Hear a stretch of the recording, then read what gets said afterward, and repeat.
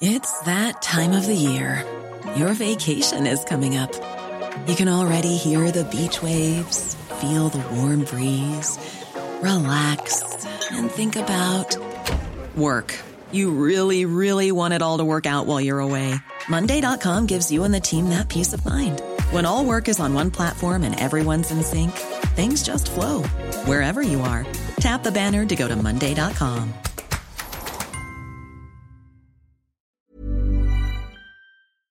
Anyway, this is an ASMR podcast. Yeah, everyone loves it. But yeah, just having a look at some games to pick for my next.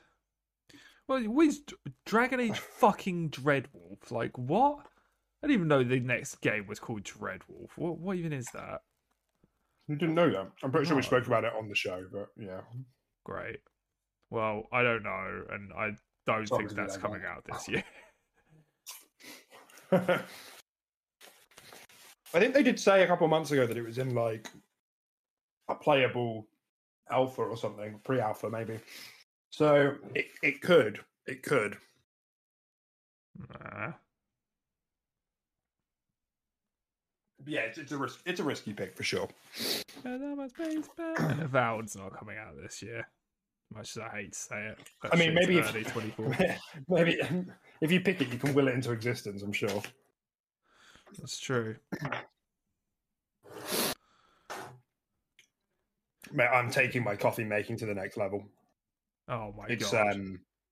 It's getting pretentious, more than it already was. Yeah, I've got on a coffee scale and everything. A little tamping mat. Okay. I've changed to Rave subscription service. I don't know what their beans are like yet, so I can't vouch, but I've been using Pact for a couple of years.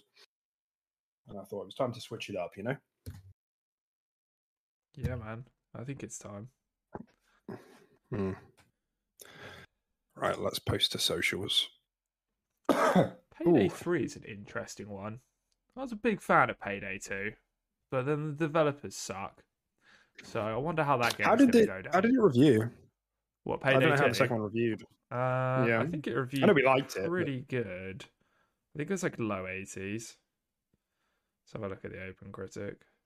Really? You think it correct 80s? Oh, well, God, no. Hang on.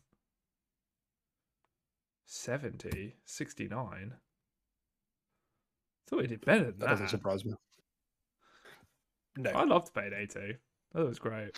The game's definitely got a following, but they didn't review all that well critically. Like us, you know, the loop was just fun. It was kind of like they were a bit roguelitey, weren't they? To come to think of it. Yeah, they were a little bit. Yeah, it's kind of RNG. Yeah, camera placements were different every time, and guard placements and stuff like that. You know, sometimes you could get like a vault. Sometimes it was like the safes or the money slots.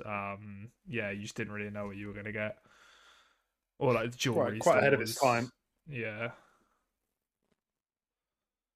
But yeah, the problem was the devs being like, they just eventually stopped updating console just for no good reason. They were like, yeah, they're shit platforms anyway, or something like that. Yeah, they literally just outright said something really offensive, yeah. Yeah, just needlessly alienating like half their player base. But, you know, you do you, fam. Yeah, I'm sure that turned out great for them. Yeah, right. You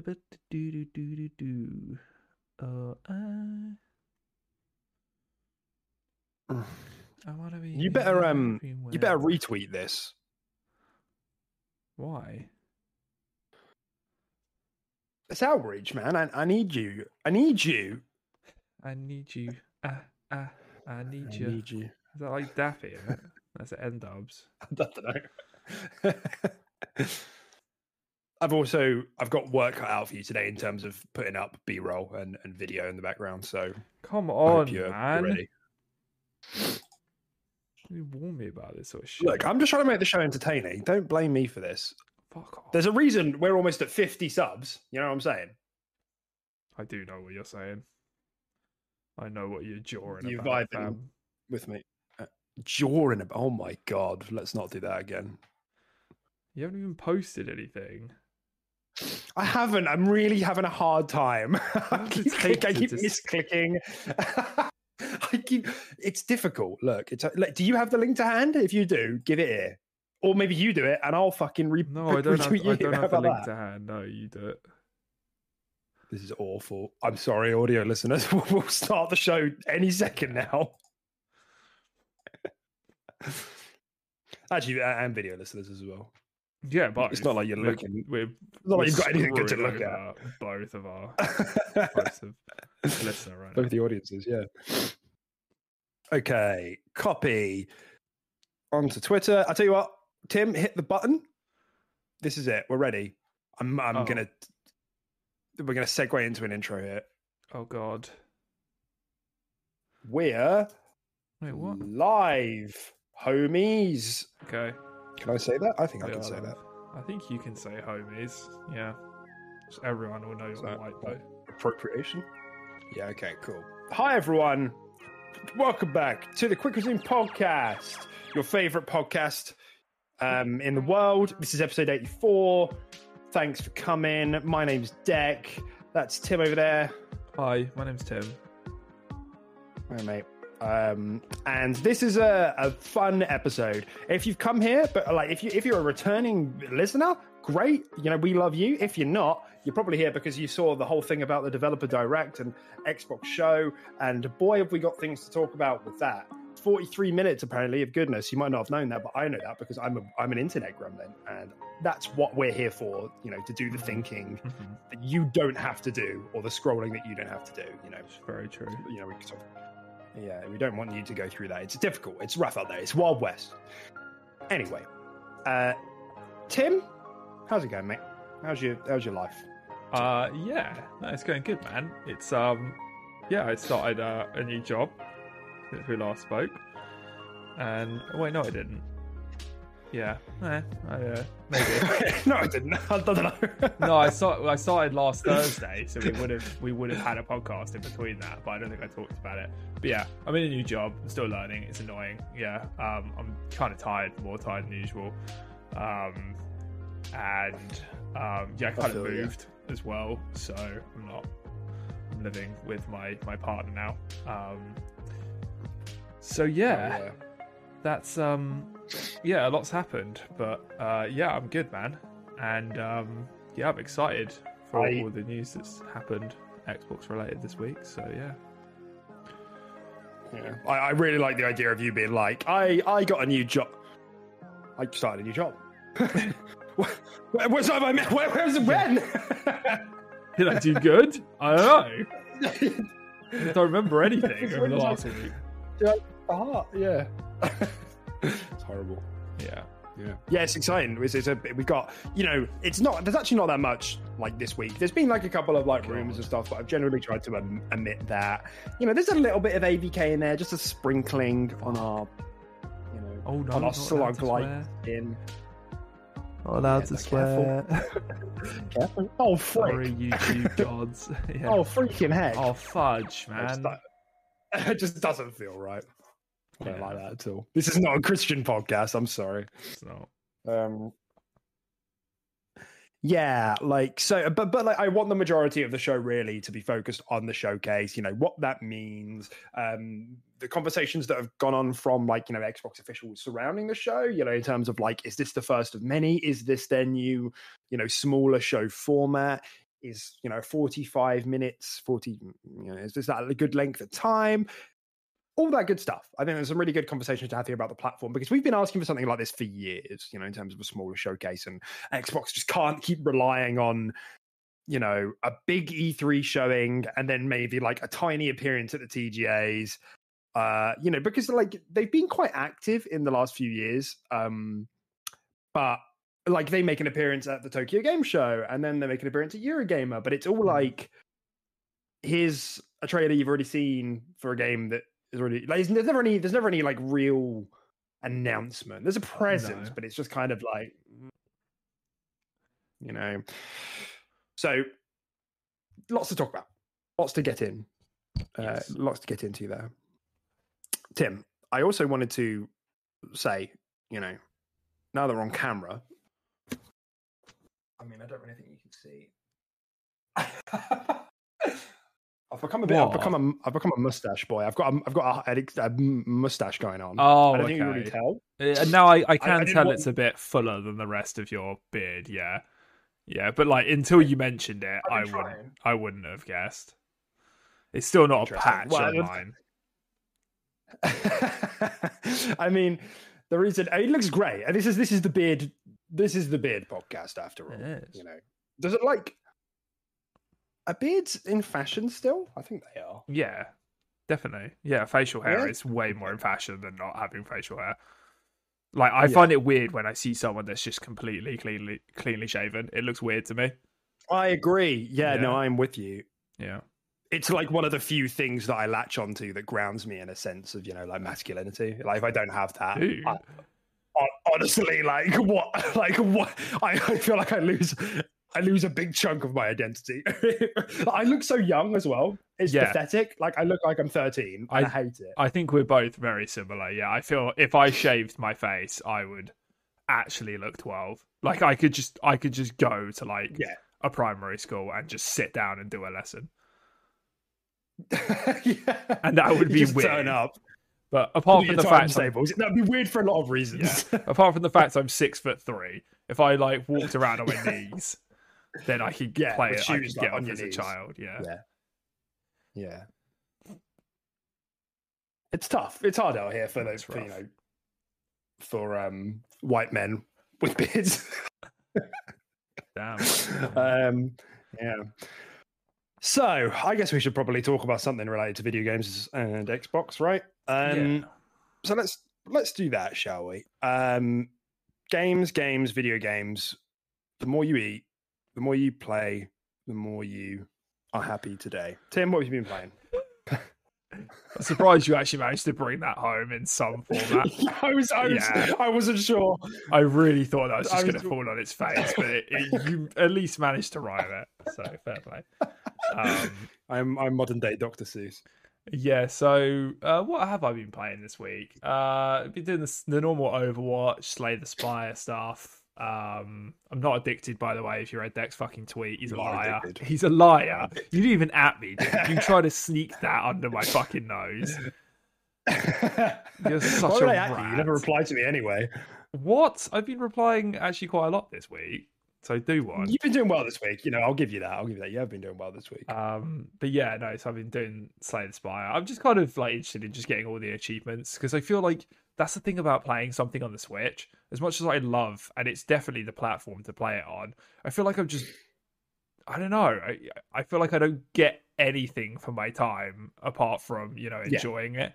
Whereas Xbox, at least I could just be like, oh, I did that. I completed it with every character. I beat the heart in every character. You can see that.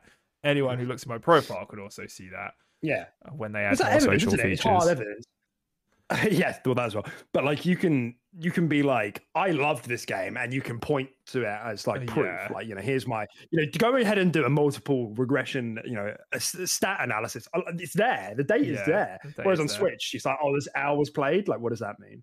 Yeah, you just left it on idle. And they have like the in-game achievements as well, but like, I don't know, it's kind of not really the same. Yeah. So yeah, I've kind of been playing that, and it's just like easy, chill. I've never not been in the mood to play Slay the Spire. It's just like for a quick boot up. It's just such an easy, safe pick. Yes. What else have I been playing?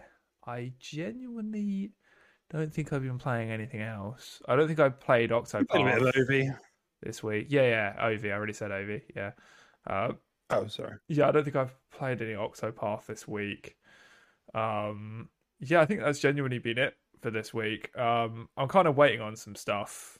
There's some potential purchases coming up for me between late Jan and Feb, so I'm kind of just bouncing between the games I just already have at the moment. So, yeah. Well, we were talking about this last night, weren't we? Like, there's a lot of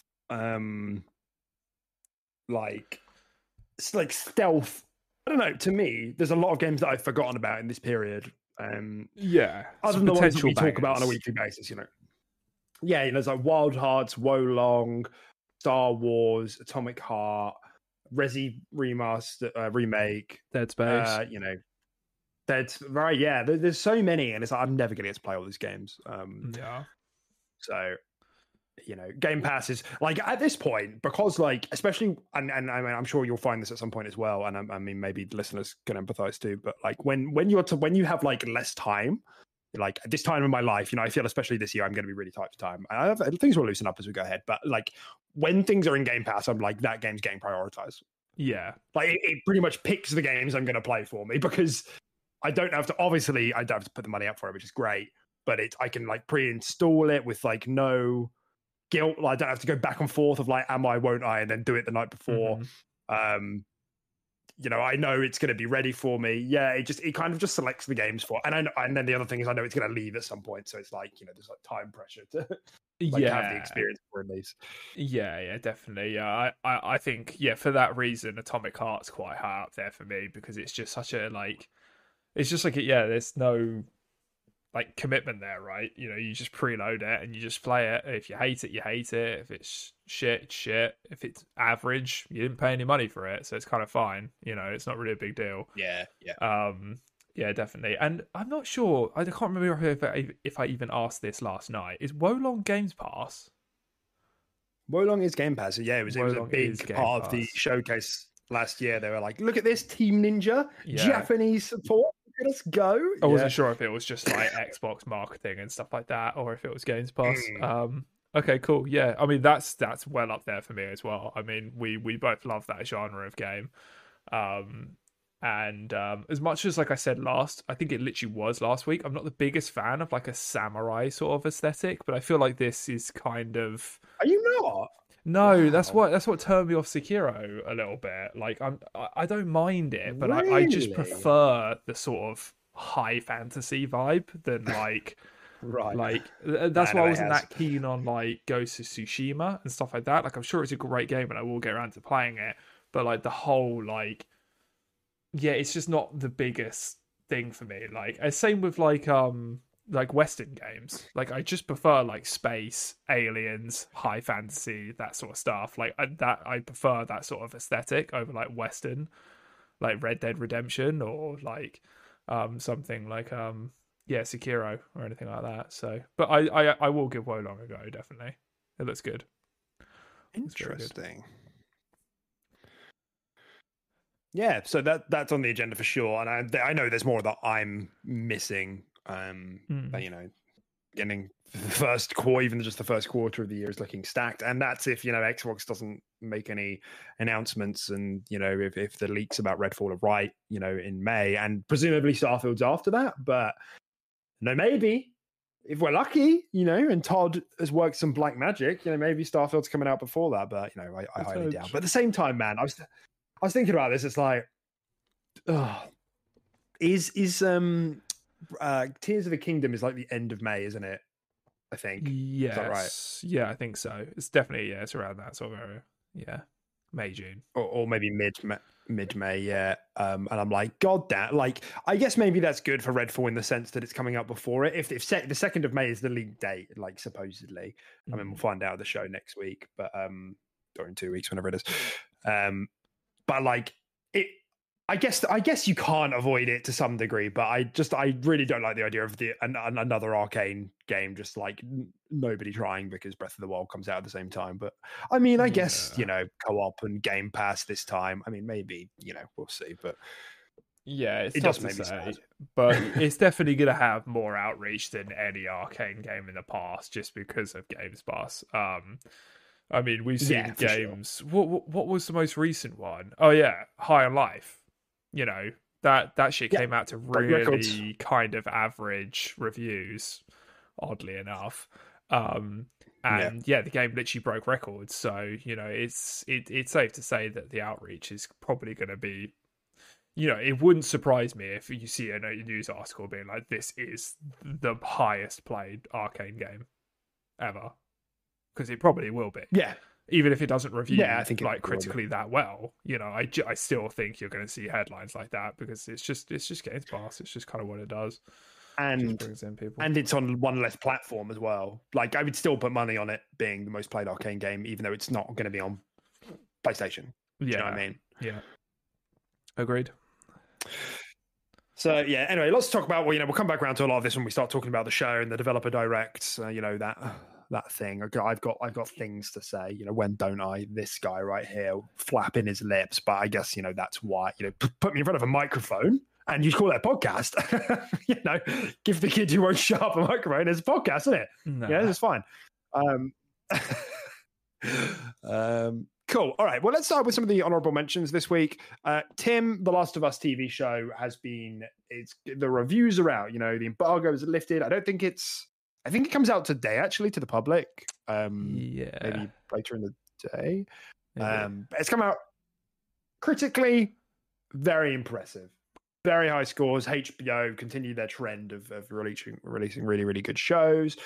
It's from the same team that directed Chernobyl. So okay.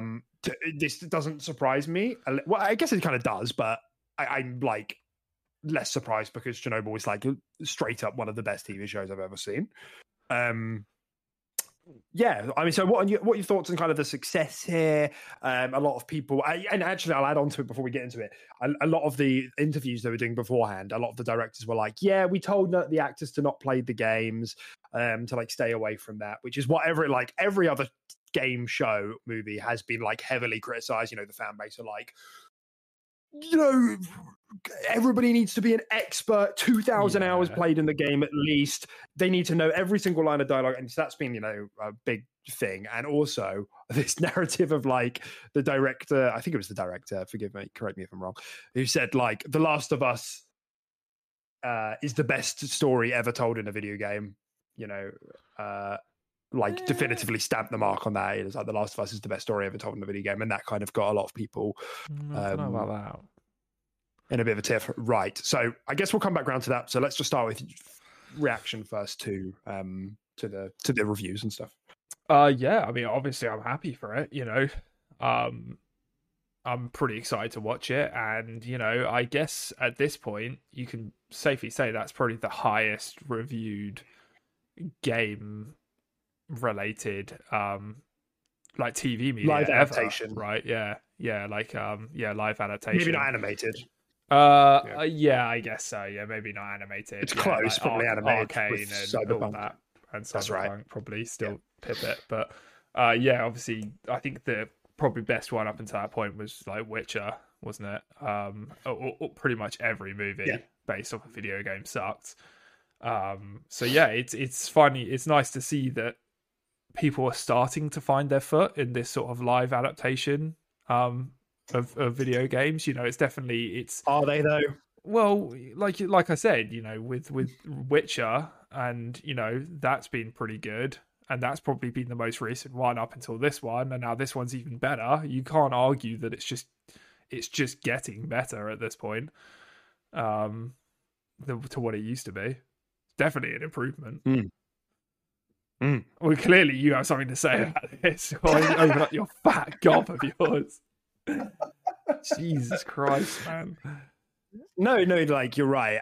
You are right. But there is a big wrinkle to me here, which I think is a legitimately interesting discussion. And I made some tweets about this the other week, and I ended up deleting them because I think they came across really console warish. That wasn't the intent. So bear that in mind when I say what I'm about to say. Okay. And all the other stuff that comes with "please don't kill me," don't send bombs to my house, stuff like that. Don't DDoS me. I don't know how I feel about filmic games getting one-to-one live action filmic adaptations. It's just going to be good because we all agree the script of The Last of Us was really good. The story in that game is very, very good. Mm-hmm. So and when you copy that and put some good actors to it with the same set pieces and the same plot beats and the same, I don't know. I read a couple of the reviews, and they said that there's some meaningful changes here and there in terms of there's a couple of new characters and a couple of different things here and there, but generally the story is followed beat for beat. Same things happen. Yeah, I already know how that show's going to end, and I know how the show's going to start, and I know the things that are going to happen in between. And I just don't know how I feel about this kind of cadence of like, let's make a good filmic game, and then let's remaster that good filmic game, and then let's make a live adaptation with the exact script of that filmic game, and then let's make a sequel to that filmic game. Like, do you know what I mean? I feel like there is some regurgitation going on here. Because it's good. There's clearly a market for things that are high quality but told repeatedly. Yeah, I know what you mean. Clearly, yeah, it's just kind of like at some point you're just flogging a dead horse, right? It's just right. There's just a bit much, yeah. And there's obviously a market for this in the terms of like it might pull people into the IP that wouldn't have gone near video games, but like, oh, this looks interesting, and look, it's been reviewed, and now as a result of liking the show, they're like, oh, you know what? There's a PlayStation 4 Pro or PS5 that's quite cheap, and maybe I'll get that with the Last of Us bundle, which comes with the two of them or the three of them if there's another third one at some point. There's a transmedia effect there that I understand the benefit of regurgitating the show, the game as a show, to bring people in, but as gamers, who I presume are the primary audience for the game, I don't. That's what I mean. There's just like a bit of like rocky ground about like I don't know how I feel about this, because now it's like it's the same thing going to happen with a Horizon show. It's the same thing going to happen with Ghost of Tsushima show. Are we just going to get? Oh yeah, even while on Microsoft side. Although having said that, I still think Sony's approach is better than Xbox's approach with Halo, so I'd rather it be samey but good than different but bad. So yeah, those are my reservations on it. It's but I think it's interesting. Yeah, I mean it's kind of it's a bit of a double-edged blade, isn't it? Because like, yeah, if you don't, then people are going to be like, oh, they should have just stuck to the source material. It's so good anyway. Like, why change it? Which is basically what everyone said about Halo. And then if you do it in the sense of like it's like a continuation of the story, or like it's a branch off or something like that, then you've got this whole issue where you have to like consume multiple types of the media to get the full story, and a lot of people won't like that. Like, oh, you have to play the games, but then if you watch the show, you get some tidbits on like Joel's past or what Joel was doing here when he in this point of the game and stuff like that, and then it becomes like it's just kind of weird. So the safest bet is to kind of just retell it in its own sort of filmatic like format, and like safe. It's definitely the safest bet, where you're not going to get any backlash for it, and then you can still do it well. But then I understand, it's hard to motivate yourself as you that's played the games to like sit down and watch the show knowing how it's going to start and finish. It's just like you start to question, is this worth 9 hours of my time to watch this that's right, when I already know what it is. But then equally it is going to feel different to the game as well. Like I do think even if you know how it starts and finishes, the experience will be different. So yes. I agree with you, but I also think you're being a bit harsh as well, because it will feel different. Yeah, that's not to say like obviously like I'm gonna watch this at some point. I don't doubt at all. But I can't deny that my excitement is deflated because I'm like, I know what happens in this show. Mm. Like, I think Pedro Pascal is a good actor, and I think what's her name, Bella Ramsey. She was in Game of Thrones. She showed a lot of potential, and a lot of people are saying she was a really good fit for the role. I think that's all exciting. I'm like, cool. That's like enough, I think, to make me interested in the show. But I'm more excited to show it to my wife, who hasn't played the game, who gets to experience that story, because it's a very good story. But I just think that it is very safe, and there is like a degree of risk aversion there that Sony have been leaning into for a while now. Like the last 5 years, it's like, we're gonna make a director's cut, and now we're gonna make a sequel that's like very, very like similar to its predecessor. Like that's me. I'm not like, those are common criticisms of like Horizon Forbidden West and God of War Ragnarok, that they are a bit samey. They're still very good, but they are a bit samey. And now we're gonna copy Xbox's subscription service because we need to do that. And there's just this very degree of like risk aversion, I think, going on at PlayStation headquarters at the moment. And there's a reason why I still think, like, because like you're saying, like, how do you like, do you go for this extended universe kind of approach with a TV show or an adaptation or a live adaptation, whatever, or a movie? And I just think that the way Arcane had more flexibility because, there was lore in the game, but that game didn't really tell a story. So maybe that's a harder analogy to draw here. But Cyberpunk, on the other hand, I think was like near perfect. It was like, it didn't try and tell the story of V. Yeah. It told a story in the universe that was totally independent, and it made a couple of references that weren't forced to like some of the things that happen or that you hear about in the game, that made it all feel really connected.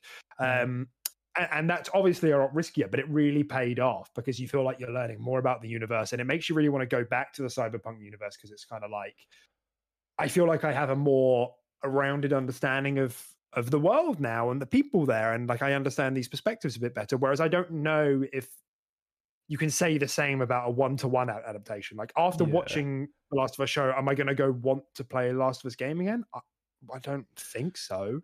Maybe I'm wrong. So yeah, I just think it's just an interesting. I don't know if we've seen this sort of approach before. I guess maybe is where I would end this.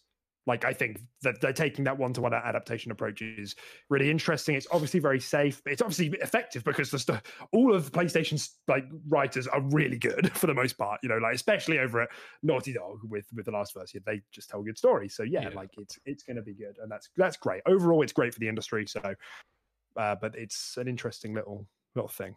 Yeah. No, definitely. Yeah. Agreed. So the other side to this, Tim, was what I said before. Like I said, the directors, and it's got people in a bit of a huff, and it's been a bit of a controversy for the last few weeks. So I just thought, I'd bring it to the show. That the director was saying, The Last of Us is like cut and dry, like case closed. Like he said something to that effect. I can't remember. Like case closed, open and closed. The Last of Us is the best story ever told in a video game. And I was like, have you played? Is this the only video game you've played? That and Mario, like, Mario's better. Like, it's very good. Yeah, that's right. I mean, we get to save Princess Peach for the 6,000th time, and there are mushroom people and Goombas. That's scary stuff. Yeah. What do you think about that statement? Yeah, I'm kind of in agreement with you. I think Last of Us has got a great story. Don't get me wrong. I'm very aware of the story. I haven't played it, but so yeah, I do get that. But the best story ever told. I don't know, man. You could kind of just boil it down to zombie apocalypse. Spoilers, by the way. You can kind of just boil it down to like zombie apocalypse, dad-daughter relationship. She's secure. Like, there's not really like an insane amount going on, and that's been done a lot in movies. Like, I've seen multiple movies, post-apocalyptic movies, where it turns out that like the main character's the cure, their blood is the key for the cure. It's not anything that hasn't been done before. Let's be real. The main character's got to learn how to love a young person, like the gruff, stoic main character. Yeah, it's like this shit hasn't. It's not. It's been done before many a time, and Last of Us does do it very well. Don't get me wrong, and it has its own spin on a lot of the stuff, but like, it's not the best story ever told. No. So you think it's a bit cliche, as a story? Yeah, full stop. When you boil it down to what it is, and yeah, the story is quite cliche. The main overarching story is quite cliche. I think they do a good job with characters, relationships, and that sort of stuff. But like, main actual plot, it's kind of cliche. Let's be real. Yeah, no, I can see where you're coming from. So like, am I right in thinking that that's like probably a criticism you'll have of the TV show as well? Yeah. Mm-hmm. So like, this was my angle, right? Of like what I thought was wrong with that sort of statement. Yeah, the best story in a video game ever. It doesn't leverage any unique elements of the medium, and for me, that disqualifies it from ever being in that conversation. You could make the argument it's one of, you can make an argument it's one of the best stories ever told in TV, and I wouldn't argue with you on that because if that's your opinion, that's fine. But it doesn't use the video games in the way that, you know, BioShock did, the way that the Outer Wilds did, Nier Automata, Hellblade, Immortality, you know, all of these games that could Viva only Pinata. be told through a video. Viva Pinata, exactly. Transformers, The Rise of Dark Spark. You know, all of these classics that we know that really subvert, you know, your expectations of the story. You know, so you all know what I mean. You know, like the example of BioShock being, you know, that you were kind of being manipulated the whole time by dialogue that was being fed to you, you know, by making you go and do things. And then that's sort of like you're interacting with it and the story leverages that in some way. It gives you like a big sense of autonomy, not just telling a story in the way, other than having shooty segments. You know, if you have shooty segment, cutscene, shooty segment, cutscene, like that's very linear and that's very filmic. And there's nothing wrong with that, but it just, to me, disqualifies it from being in that upper echelon of best stories told in a video game, because it doesn't leverage the things that a video game uniquely allows you to do. Because arguably those are the ones that have the biggest impact. Plus, I think kind of environment and where it's set has a big play on that, because I think Last of Us is just set in just like a real world scenario, right? Where is it? Like New York, or is it like? I've got no idea. Or is it like I don't San Francisco? I don't know. Is it San Fran? It's a real place that's just gone post-apocalyptic, right? And then you look at something like fucking, like, again, I'm going to bring it back to BioShock, like Rapture. Like, oh my god, yes. That place is so fucking cool. Like so creative, the way it looks, the lore behind it, what happened there, all of that. It's just so sick, man. Like that's way cooler than just San Fran has zombies and the grass is long. You know, like mushroom zombies. Yeah, like I do think that environment and just creating a whole new world has a big aspect on the story as well, and how it's told and perceived. Yeah. Yeah, no, I get what you're saying. I don't necessarily feel the same way, but I do understand what you're saying. So yeah, that, you know, it got people in a bit of a tiz, but fun nonetheless. Overall, you know, I think we're all in agreement. That's fantastic. This is good for the industry overall. Hopefully, a lot of people kind of look at some of the success here, and you know, I don't know if I would want a lot of shows to like. Okay, fuck. This is actually a really good segue, and I totally forgot about this. The Fallout show, right? This is arguably Xbox's next premier TV, and it's a live adaptation. I think from what I can tell, like the cast is looking reasonably strong. So's the sort of like directing and producing team as well. I can't remember any previous work off the top of my head right now. I know Walter Goggins is in it. You know Walter Goggins? I don't know. That guy? From where? It's a weird name. I can't remember anything that he's in. But he's a guy. He's a guy that you recognize when you see him. He's like a B-list actor. Anyway, he's pretty good. You know, would you, with that game, what story do you want told with the Fallout adaptation? You tell me. Walter Goggins. I just googled him. Yeah, I know him. Walter Goggins. Yeah. Such a good name. Sorry, what was your question?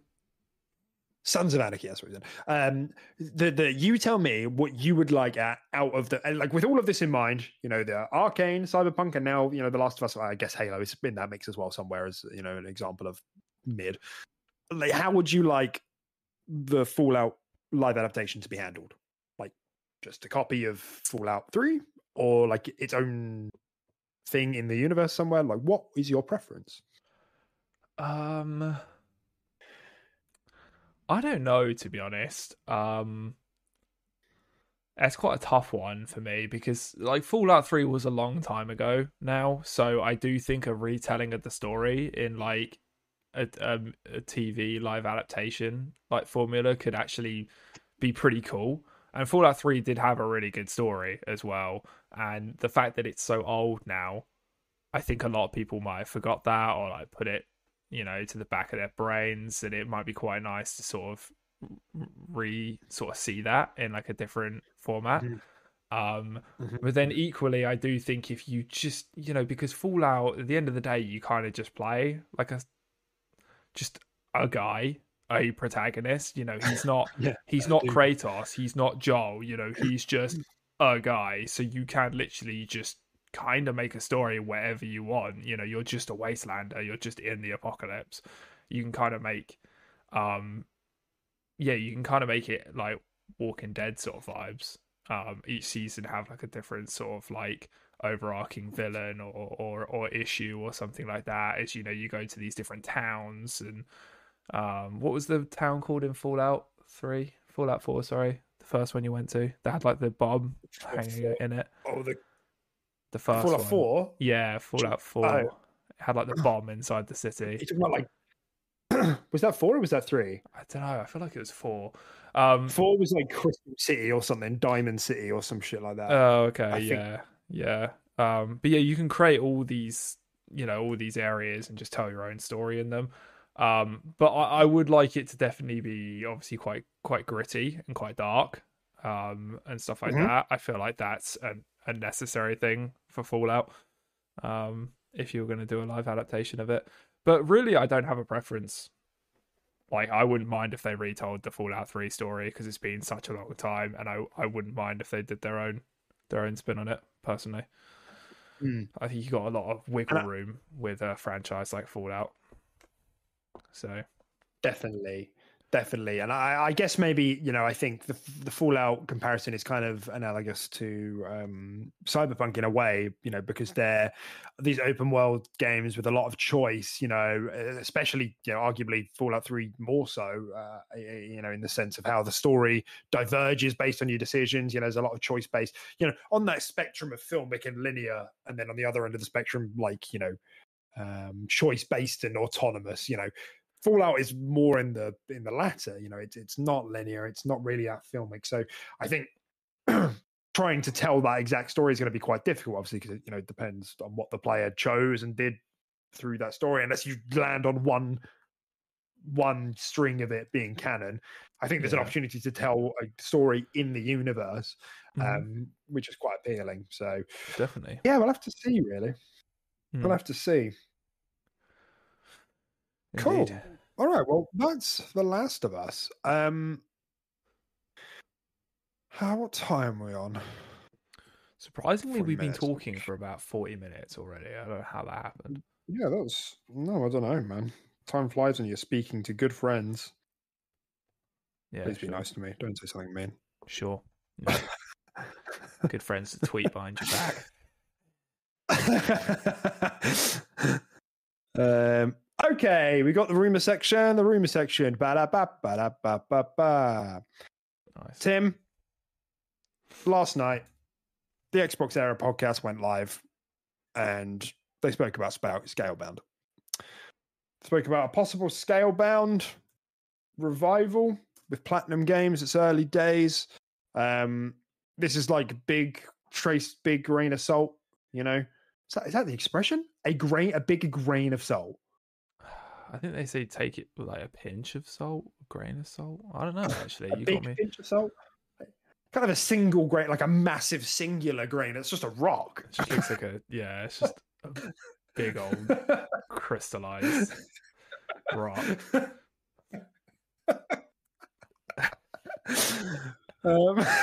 It's just a rock. Yeah. So fuck, I can't believe we're back here. Honestly, this is, like I said, this is big pinch of salt. I want it.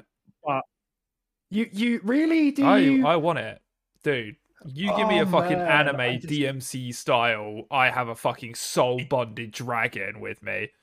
I'm taking that shit. I'm a big fan of those kind of games. That's great, and that's great, but there's too much baggage. This game is too much baggage. They'll build it from the ground up using like a different engine and stuff like that. Now they'll use like Unreal fucking whatever number we're on, 5, 6. You don't know that. They will. For 5. They're not gonna fucking. They're not gonna release it with its 2014 fucking graphics deck. They might do. You really think that after what happened with Platinum, they're going to be like, yeah, you fucking just fucking control, like, delete that, drag it to the bin, and make it again from the ground up? If I'm Phil and like I'm, in order to be cost effective, I'm going to be like, you take what you already built, make it run at above 30 frames, Make it look good, and then we'll have a conversation.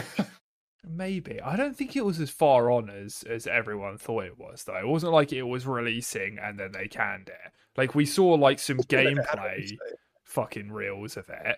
Oh, put it on the B-roll. Oh.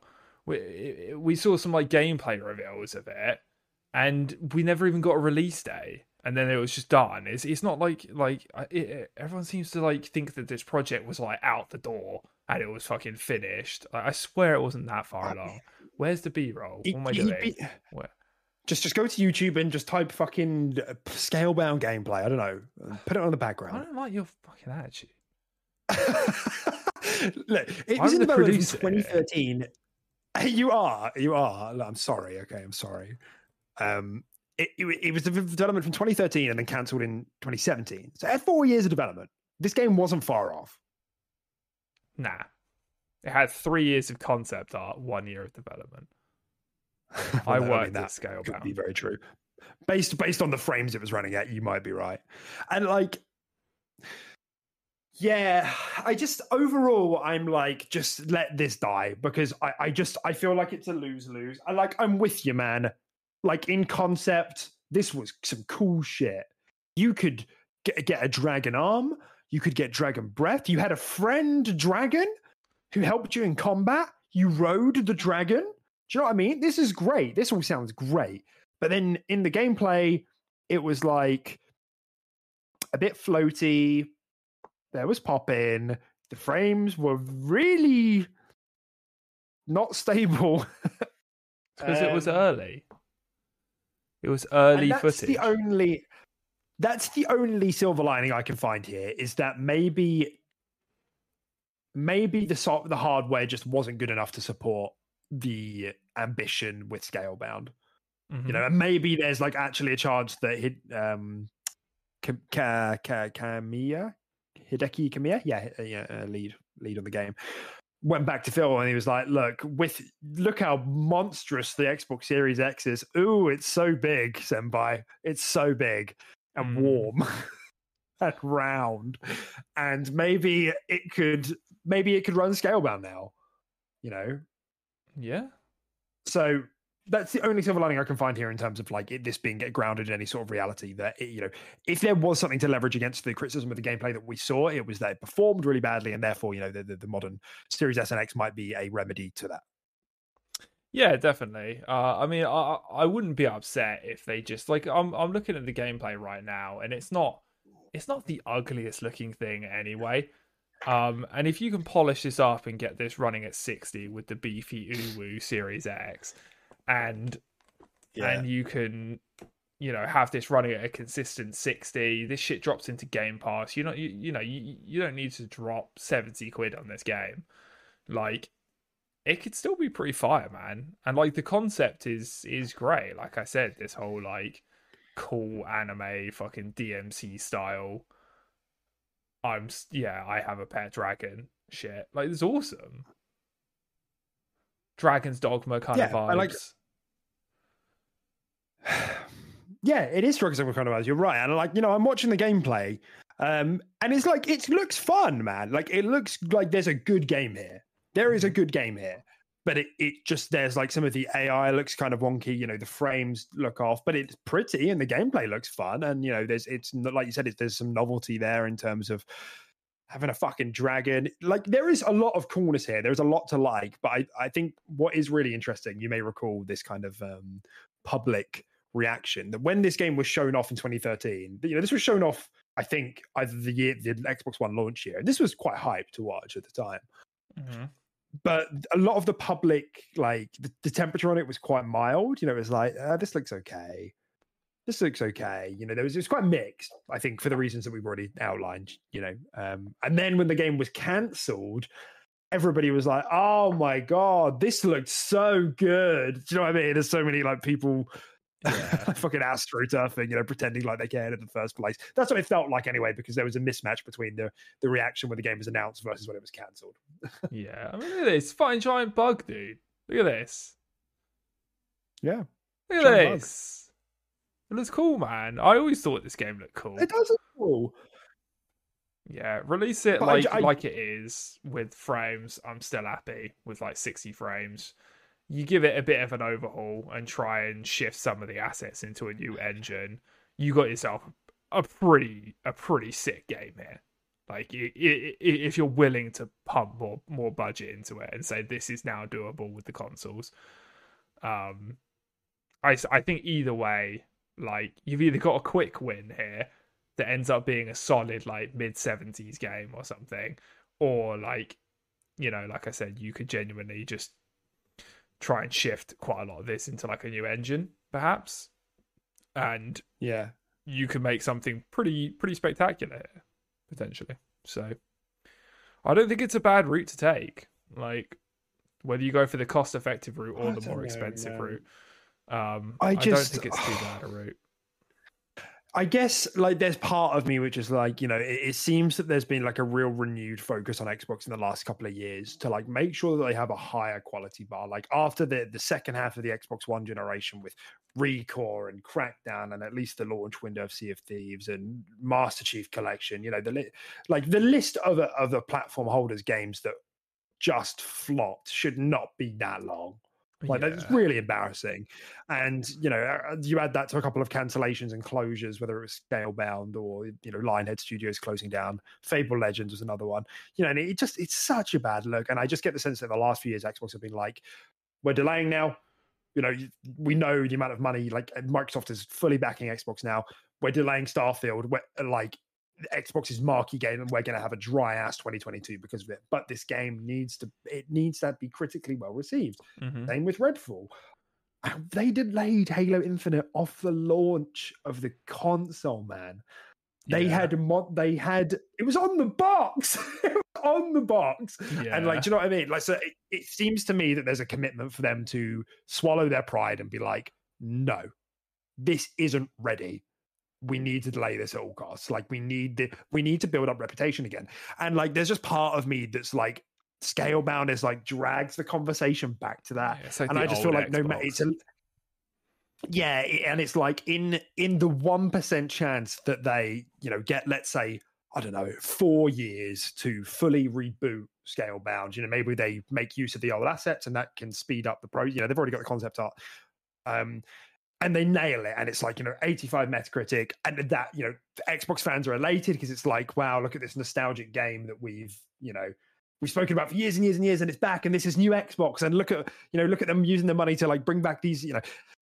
I still think that's kind of the odds of that being a full success is so low compared to like a mediocre Scalebound that comes out. And then everyone's like, why did Xbox bother revisiting this? It starts like questioning the decision making again. Why did they bother doing that?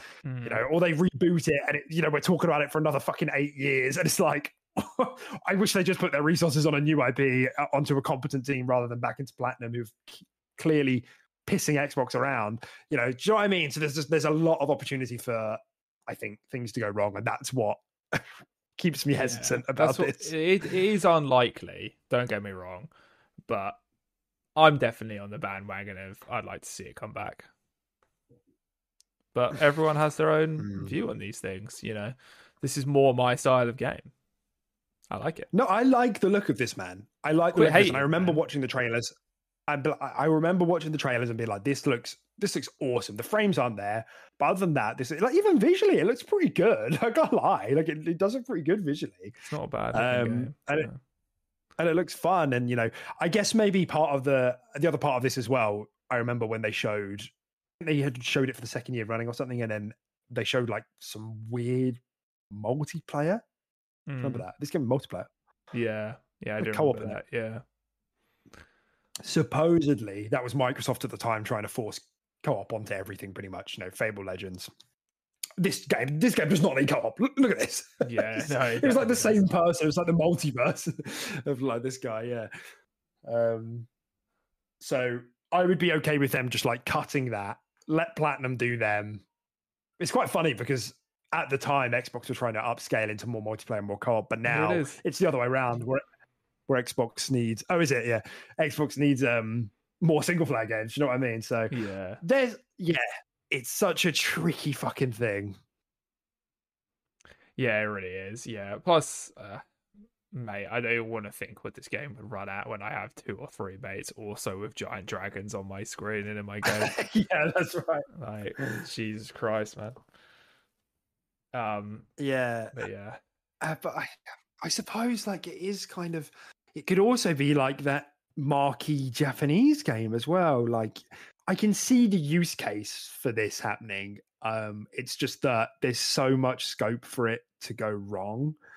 You know, because I think Scalebound is kind of like a, what's the expression? Horn of Gondor. Scalebound is the Horn of Gondor. Yeah, for for Xbox gamers. Like a bit, isn't it? A little bit. Yeah, a little bit. It was kind of, I do agree people blew it out of proportion. It was kind of nothing, and then it, as everything with gaming news and just everything like that, as soon as something turns negative, that's when it gets the spotlight. I will agree with you on that. But yeah, I mean overall I think this is pretty unlikely. But I'd be pretty accepting to it. Personally. I'd be interested. It would need so much quality control because they couldn't fuck this up a second time. It's just such a bad look to fuck it up a second time. That's ultimately. And it's a bad look to also revisit it and have it come out at like a fucking 60 as well. So it's like, yeah, it's too risky. And I think Xbox are kind of past those days now of taking these risks. You know, especially on a project that's already failed once. Yeah, that's kind of like the old Xbox. Yeah. All right. Well, that's Scalebound, everyone. I hope you enjoyed that heated conversation. I'm sure like every Xbox fan like kind of feels quite strongly about Scalebound in some way because, like I said, it really was the stamp of like, fuck, things are falling apart. Yeah, and like because it had so much potential. But yeah. Very quickly before we move on to the main stories, then there is a rumor floating around at the moment, and this comes from Ecstasis on Twitter. I believe he's a Spanish user. He's had like a decent record with inside information. We spoke about him on the show before. That I think it was him anyway. Sorry if I got that wrong. That Microsoft are going to be showing something at the Super Bowl on February the 12th, which would be interesting. Probably that. Oh, I wonder what they'd show. You think? What with the touchscreen on it? Yeah, that wasn't even a touchscreen, was it? Just an LCD OLED, rather. Mm-hmm. Yeah, I wonder what they're going to show. Maybe what do you think they're going to show, Deck? Oh, I wonder. I'm struggling to think of something they would Starfield. Nah, I think it's going to be the Scalebound reboot. Imagine. Do you think that's their time? Yeah, it'll probably be Starfield. Yeah. Considering it costs like I think like advertising time in the Super Bowl is the most expensive form of advertising in the entire world. Like literally like 10 seconds of that is like millions. Many dollars. So yeah, it'll probably be I think it's quite interesting because I don't know if Xbox have ever had any sort of presence, or Microsoft have ever had any sort of presence at the Super Bowl before. I think somebody did. Something was shown a couple years back. I think I really can't remember what it was, but I remember me and you talking about it being at the Super Bowl. Some game thing. I can't remember what it was. If it was Xbox or if it was PlayStation, I really can't remember. But it would be promising, honestly, if they were looking at this, because we've repeatedly said that Xbox needs to have its marketing in more mainstream places. Like I feel like they've lent a bit too heavily into like neo marketing. I don't know what they fucking call it, but that's what I'm calling it. Like virality and word of mouth and Twitter. Rather than like I said this to you when God of War was coming out when I was driving into city centre, Birmingham. There's like massive signs up, massive, like on the side of buildings. Like I'm talking like 30-foot sized posters, bigger. It was on the side of buses, and people see that shit. Like I don't know. Yeah. I feel Xbox needs presence like that. Yeah, I feel like they do a good for their big games, especially like Halo Infinite and Gears. I remember seeing a lot of TV ads for those, and stuff like that. But yeah, nothing outside of like you said, they don't have anything on like buildings or posters or anything like that, or just different forms of advertising. It's kind of TV, or like you said, they just do word of mouth, a bit of social media, Twitter marketing. They market on their own platforms, like their own website and their own dashboards for Xbox and stuff like that. But it doesn't really go much deeper than that. I do agree they could improve in those sort of areas. Especially for the likes of Redfall and Starfield and stuff like that, when they want to turn around their image on these games. So definitely, I think the only counter argument really I can think of is obviously with, like you said, the price being so high. Like, could they more effectively spend this? And I'm sure that's internally those are the conversations Xbox have. Like, what's the point in us spending this much money on, a minute TV spot when we could pay people to do the marketing here and get influencers to talk about the game for 15 minutes and shit like that. So, but nonetheless, it's less to do with that and more that there's I think they're missing key demographics by not doing the real world stuff. Yeah, so agreed. Rad. Okay then, Tim, it's the main story time. Oreo. Oh, yeah. I've been waiting for this one. Oreo. Xbox fucking Oreos, dude. Now, this is the form of marketing Oreo. I can get behind. This is what I call pseudo-marketing. Putting fucking Starfield on an Oreo. Let's go. I don't know. Maybe Todd will find a way to make Skyrim playable on an Oreo. Tabletop. They're like counters or something. Yeah, it'd be so good, yeah. Oh, that's brilliant. Skyrim now playable on Oreos. Yeah. Oh, God. That's funny. The reason that this was really funny was because like Windows Central had just leaked the show. I think they just leaked the developer direct show, and everyone was like, announcements coming soon, it's got to be real. Everyone in the community is getting anxious and biting their nails, it's got to be real, it's got to be. And then Xbox make a big announcement that they've partnered with Oreos, and there's a B button on some Oreos and an X button on some Oreos, and everyone was like, this can't be it. But obviously the official announcement came, I think, a day later of the developer direct. But man, just talking about fucking marketing, man. What is it with Xbox and doing weird partnerships with food products? I don't know. Does this work?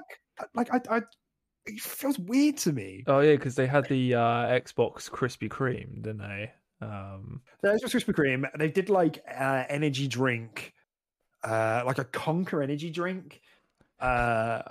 Couple months ago. It was called the Big Poo or something like that. I don't remember. It was it's really fucking stupid. And they've done a lot of stuff like this. Xbox shoes. I don't know if this is a good use of budget, to be honest. I don't really understand. Oreo's a big dude. They're some of the biggest cookies in the world.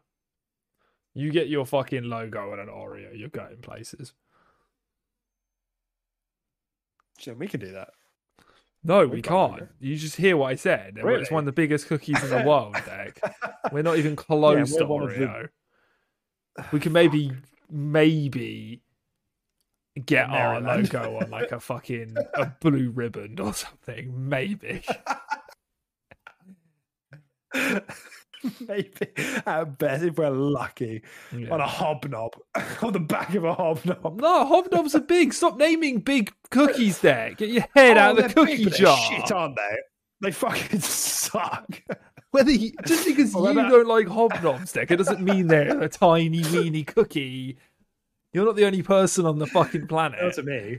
Look, when I go to the negotiating table and they're like, okay, we'll cut you a deal for 1.5 million. I'm going to say, look, I don't like hobnobs personally. So how about we bring that down to £10?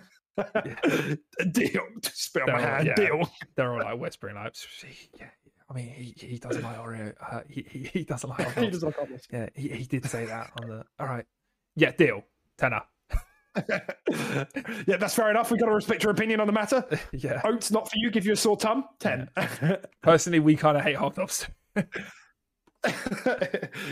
We've been trying to change this formula for years, but there are some sickos out there that are just addicted to the stuff. So, really, it's our main business. I don't trust anyone that likes a hobnob over a digestive, personally. I don't know. Me and Beth just had this conversation this morning, and it's offended my very nature. What, she likes hobnobs over digestives? She prefers hobnobs over digestives, yes. It's concerning, right? That's like sociopath level. Yeah. That's pretty fucked, Beth. I'm not going to lie. Yeah, it is.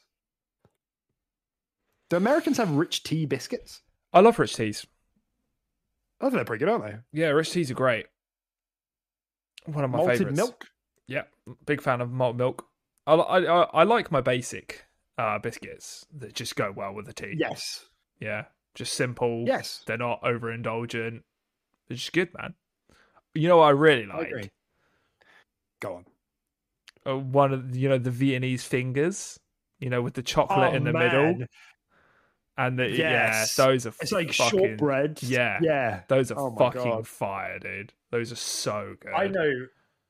Yeah, I know very little about Vienna. I mean, I think Vienna's the capital of Austria, right? It's Thailand, isn't it? Is that right? Thailand is the one. But I tell you what, I do know they make some fucking good biscuits. They do. They make a good biscuit. Yeah. Fox's biscuits, I would say, are the best brand. That's like premium, high tier. Yeah, Fox have got top some tier good biscuits behind them. They do. Did custard creams come before Oreos? This is really stimulating conversation. Yeah, custard creams came. They before. did. Yeah. That's interesting. Anyone who didn't know we were a British podcast now know we're a British podcast. What the fuck is a custard cream? Why are you putting cream in your custard? That's just overkill. Custard cream. You don't trust me? Now I'm like, no. I do. No, I do trust you. I'm more thinking like, did Oreos copy custard creams or bourbons? Yeah, but obviously bourbons are a bit more chocolatey. I just feel like they're more of a copy of what are they called? Custard creams. Yeah.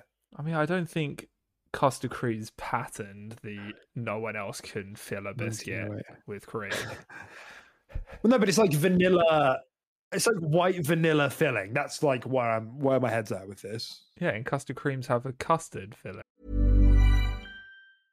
Everyone knows therapy is great for solving problems, but getting therapy has its own problems too, like finding the right therapist, fitting into their schedule, and of course, the cost. Well, BetterHelp can solve those problems. It's totally online and built around your schedule. It's surprisingly affordable too. Connect with a credentialed therapist by phone, video, or online chat, all from the comfort of your home. Visit BetterHelp.com to learn more and save 10% on your first month. That's BetterHelp, H-E-L-P. It's that time of the year. Your vacation is coming up.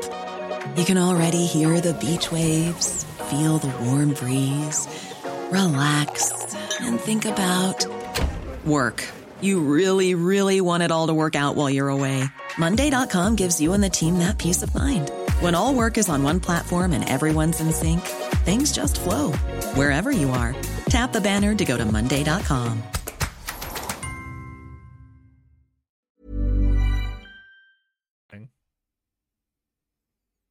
What? It's like a custard cream. It's not vanilla cream. Yeah, we're really going on a tangent here. Where in the wheat it is. Okay, here we go.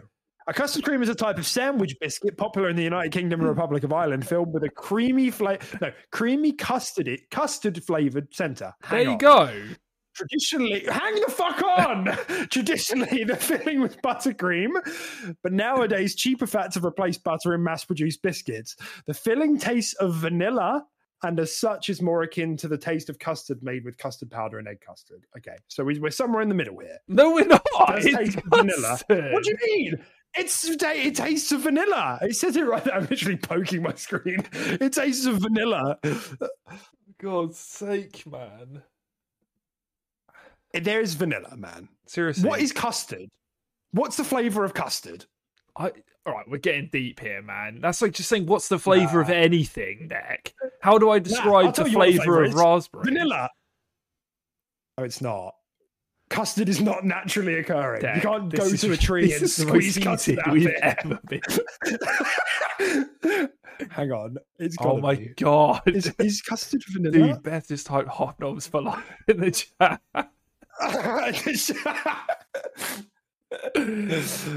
Can I ban from here? Can I block? No, I don't think you can. Oh yeah, I think you could actually. Yeah, I could. Anorexic cookies for us in North America. Look, I know, mate. It's okay. Look, well, I'm not going to be that guy, but you know, sandwich biscuits. That's essentially the topic here. And can we talk about the direct now? I'm not okay. I'm not okay. What's the flavour of custard? Deck. Custard is its own thing. It's like a branch off from vanilla or something. I don't know, but it's its own Main thing. Ingredients: milk, cream, egg yolk, sugar, vanilla. It's vanilla, man. It is vanilla. So many things have vanilla in it. You need to just chill out. No, I don't. Just because something has vanilla in the ingredients, it doesn't mean it's vanilla. Like, your argument is so odd. No, it's not. It's not. If custard cream, if the cream in custard cream is custard flavor, what's the flavor of custard? The flavor of custard is vanilla. Therefore, the flavor involved in custard creams is vanilla. That means it's similar to Oreos, I think. I'm about to. This is what you tell me that Oreos podcast. I'm about to just get up and walk out. This is this good conversation. Oreos and fucking eat them. And this is the only opportunity we're ever going to get to have a semi-related biscuit conversation. No, we could do this privately. Not come twice. We do not need to use airtime for this. This is ridiculous. Airtime. It just says it's sweet cream filling in Oreos. It doesn't say vanilla. That's weird. So Oreo this entire thing has been in that. This entire. There's a tag about an Oreo boycott in 2015. Really? That's why Xbox jumped in and partnered with them. Vanillin. So let's talk about the Developer Direct showcase coming up. Rumoured to come up on the 25th of Jan. No, it's not rumoured. It's been confirmed. It's been confirmed. And it's kind of weird that there's an underscore in the name, but I think that's because it's a Developer Direct, and underscore is a very used symbol in coding. Developing. I think that's what they're going for. I genuinely think that's a fair point. I just didn't like how you were saying it. It was really, I didn't like assertive, Tim. Quite frightening, actually. Well, fucking, you were only talking about fucking biscuit filling, so I had to take over. Look, it's okay. Look, we're fine. It's okay. I'm sorry. We can move on. Close the tabs. I can still see your eyes jotting over to it. Close the tabs. Get to the bottom of this. Yeah, okay. Right, let's do it. Let me make a timestamp, and then we can talk about something actually, relevant. What are we on? 1, 12, 3, great. Okay, yeah. Fucking Xbox Developer Direct, man. We did it. We've got a little show around Xbox coming up. I hate that name.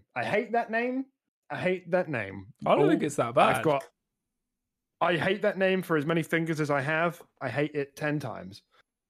I don't think it's that bad. I mean, I think it's kind of catchy. Developer Direct. It's just like, you know, it kind of does what it says on the tin. You know, it's like, I don't know. I feel like fucking Nintendo's like Treehouse is fucking worse. Like what? what even is that? I don't know. At least it has some personality. I fucking Treehouse. Maybe I feel different after seeing it, but like the competitors for the the contemporaries are Nintendo Direct and State of Play. You know, one of these is not like the others. It doesn't have it's not an Xbox show. I thought you had to go off into a song there. One of these is not like the others. That you had to do Pretender. Yeah. Xbox, so the bloody pretenders here, you know? Like, because if you're an onlooker and you see a show called Developer Direct, it sounds quite technical and a bit kind of boring, I guess, maybe. It doesn't... It sounds like a dev... update. Yeah, like a dev update or like dev a dev, diary. Sometimes they do those conferences. Yeah. And like, it doesn't... Why is it not Xbox Developer Direct? That would make this better for me. I don't know. It just seems so silly. State of Play has Play in it. Yeah, like Yeah. I was supposed to say Xbox Direct, but literally it's just Nintendo Direct. Yeah, I'm just trying to think. They could have definitely done better on the naming convention, but I don't hate it. Like, I think it's just... Why is there an underscore? Because it's fucking developer. It's like, it's coding. I think that's genuinely what they were going for. I think that's like the theme. No, I guess I understand your point. I just think it's stupid. Oh my God, the way you said that. I like burp slipped out as I said it. Sorry. What is that? What's fucking TV? Lads chanting out my window. Oh, really? Yeah. Can you get their attention? What do they think about the Developer Direct? Can you ask? Or maybe custom dreams. I don't want to. They could hurt me. I don't want to do it. They seem very, very jolly for 2 PM on a Sunday. Yeah, a bit too jolly, if you ask me. Yeah. Yeah, I mean, I don't know. I think, although I will say, maybe can you just put the key art up on the screen? Because I do think the key art is quite cute. Like the little animation they had, I think they had like a little GIF when they announced it, and the little Xbox got drawn on by a little pen, and the little Bethesda sign. I thought that was quite cute. I think the key art is quite cute, and the way it's like on a whiteboard, you know, or like a whiteboard, and they've got some key art there for some of the games. I quite like that. I quite like the format of that. I think that's quite cute. I just the name is just not doing it for me. But like I said, maybe after the show, like the point of the show is that it has no host, Tim. I don't know if that's new information to you. There's no host. It's just the devs at the studio. Yeah. Is that good for you? Or do you need a host? Do you need somebody to be making jokes about silly shit? I think I'm quite happy with them just going from studio to studio and them giving us updates on how they're working and, you know, what the game's looking like.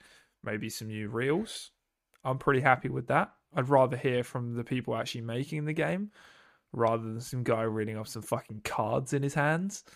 Yes. And I think like this is a lot of feedback that the team has gotten about their shows that we don't need, like, there's a time and a place for hosts, but oftentimes there's got to be someone charismatic on the team to actually just like speak to the camera, and tell me what's exciting about your game, and I think that often, like the Nintendo Directs and the state of plays, they always do that sort of thing where it's just like the devs will give us a 10-minute walkthrough. These are the characters. This is the customization, and then it cuts to the some gameplay. I think that's a good approach. Like they literally went out of their way to say that there's no host; it's just devs talking, and that obviously is in line with the naming convention. That it's giving devs a chance to talk about their game, and they don't have to have a host that they don't know. Try and mediate that between the host and between the developers and the viewer. Yeah, exactly. So I think that's good overall. Yeah. Listening to feedback clearly. Mm-hmm. Yeah. So the other thing here is that I can't remember the exact word. Oh, here it is. Yeah. So Aaron Greenberg, tweeted and quote tweeted us firstly. Your boys. Quick Resume Podcast. Let's go. Because we said we were going to live stream it. First and foremost, hearts out to you, Greenie. One with the team. He also spoke about the show on a number of different levels. For example, he quote tweeted and said, "Join us on January 25th for our first Developer Direct. A new approach with no hosts to share the magic of being inside our studio, seeing extended gameplay and hearing directly from the dev teams working hard on some of the games coming for you." So what I wanted to kind of focus on here is the first bit. Yeah. This is the first Developer Direct. This indicates to me, obviously, and everyone else with ears and a functional brain, that this is going to be an ongoing thing, provided they get good feedback for it. So, if this is an ongoing thing, bearing in mind as well that the time that they've set it at 43 minutes because it's pre-recorded and not live. What would be the best thing for you, Tim? What would do you need this once a year on top of an Xbox showcase? Do you think maybe twice a year? Should it be flexible? Should we always have an expectation that we're going to have one at the beginning of the year and then one maybe towards the end of the year and then the showcase bang in the middle? More than that, less than that. What are your thoughts on the cadence of this sort of show if it all pans out? I would say no more than about 3 times a year. I'd say 2 is a pretty good number. And then the big showcase that we tend to do, whether that's at E3, Game Awards appearances, that sort of stuff, alongside 2 of these Developer Directs. I also think having one every third, just every 4 months, Dev Diary, 4 months later, Developer Direct, 4 months later, Developer Direct, But I think any more than that, having once a quarter and stuff like that, I feel like that's just too many at that point. To have 4 of those and then multiple other appearances at these other places. I think for me, a good number is around 2 to 3. Yeah. Yeah, I think that sounds healthy. If I was to just pull a number out of my ass, that would probably be what I'd land on. I don't really know if obviously the state of plays that Sony do, they depend on what games they have coming out. They won't have one if not. Whereas I feel like there's a distinct possibility that Xbox could do a Developer Direct, for example, for a back half of the year that doesn't necessarily have any first party exclusives, but does have a bunch of indie and AA games coming to Game Pass, for example, And I think it would be maybe a bit of a mistake to start muddying that water, save the Game Pass reels for bigger shows or as part of a bigger first party show, having 3 minutes of this Developer Direct that's, focused on Forza, Minecraft Legends, Redfall and the other one, ZeniMax, that would be fine. But muddying the water of we're actually just going to show third-party Game Pass games in this Developer Direct, I think would be a bit of a mistake. I think what they need to do is start setting the expectation that when they reveal this, everyone can get excited of wow, it's Xbox first party showing their stuff. All this stuff that we've been so excited about, the Fables of the world and the Avowed and the State of Decay 3s and the Coalition's next game. You think keep it first party only, not even if there's Games Pass day ones. You don't want to see that. You don't want to see Lies of P, and all those sort of games appear in these Developer Directs. You want it to be only first party. I think so. Yeah, I feel like there's another space, because they've also been doing their indie Twitch streams as well, which have been not good. It's been the same thing. There's a host sitting in their bedroom, trying to mediate the conversation between devs over Microsoft Teams, and they're 3 hours long, And there's some obviously good games there, and there's gameplay and everything, but it's just nobody's watching that. I feel like you can do justice to those games without muddying expectations by having them either in a B-roll or at some of the bigger shows, the showcases, they're going for like an hour and a half, or TGAs or Gamescom. That's the opportunity, I think, for those games at the other shows that we spoke about earlier that Xbox typically has a presence at, but doesn't typically announce things. Yeah. I just think, if they start blurring that line of like, next time we announce a direct, it might just be Game Pass stuff. I think. Yeah. Because I guess the whole point of what we wanted when we've spoken about this in previous episodes and what the community has kind of wanted was a more frequent way to get updates on the Xbox's first party, because they've been so funny about communicating it, where games are at, when are the release dates. Mm-hmm. The only thing we fucking hear is when they get delayed. That's true. That is true. And there definitely won't be a lack of that moving forward, especially this year, and especially like even in the years to come. If we acquire Activision Blizzard and we got Bethesda and all these people under our belts, all these studios, Avowed coming up, which will most likely be next year. There's definitely enough to talk about to make these things solely first party only. You'd like to think. Mm-hmm. That's right. That's exactly it. We had, back in then, we spoke about this on previous weeks as kind of a criticism of the platform. But, a year ago, maybe 2 years ago, Matt Booty was on record saying, we were having a problem scheduling all these games in with the shows that we have. And then there was a big gap in 2022, which obviously, like shit happens. But it's been a while now since all these acquisitions happening. There's only so long a community can wait. And, I'm sure you're feeling it in the same way that I am, that it's like, okay, 2021 was good. Couple of wrinkles there for the platform, but generally that was a good year for the first party studios and we're all happy with that. And then it was just disappointing to lose that steam again in 2022, considering the Bethesda acquisition closed, nearly 2 years ago, over 2 years ago now. The other acquisitions they did happened at E3 2017 and 2018. Yeah.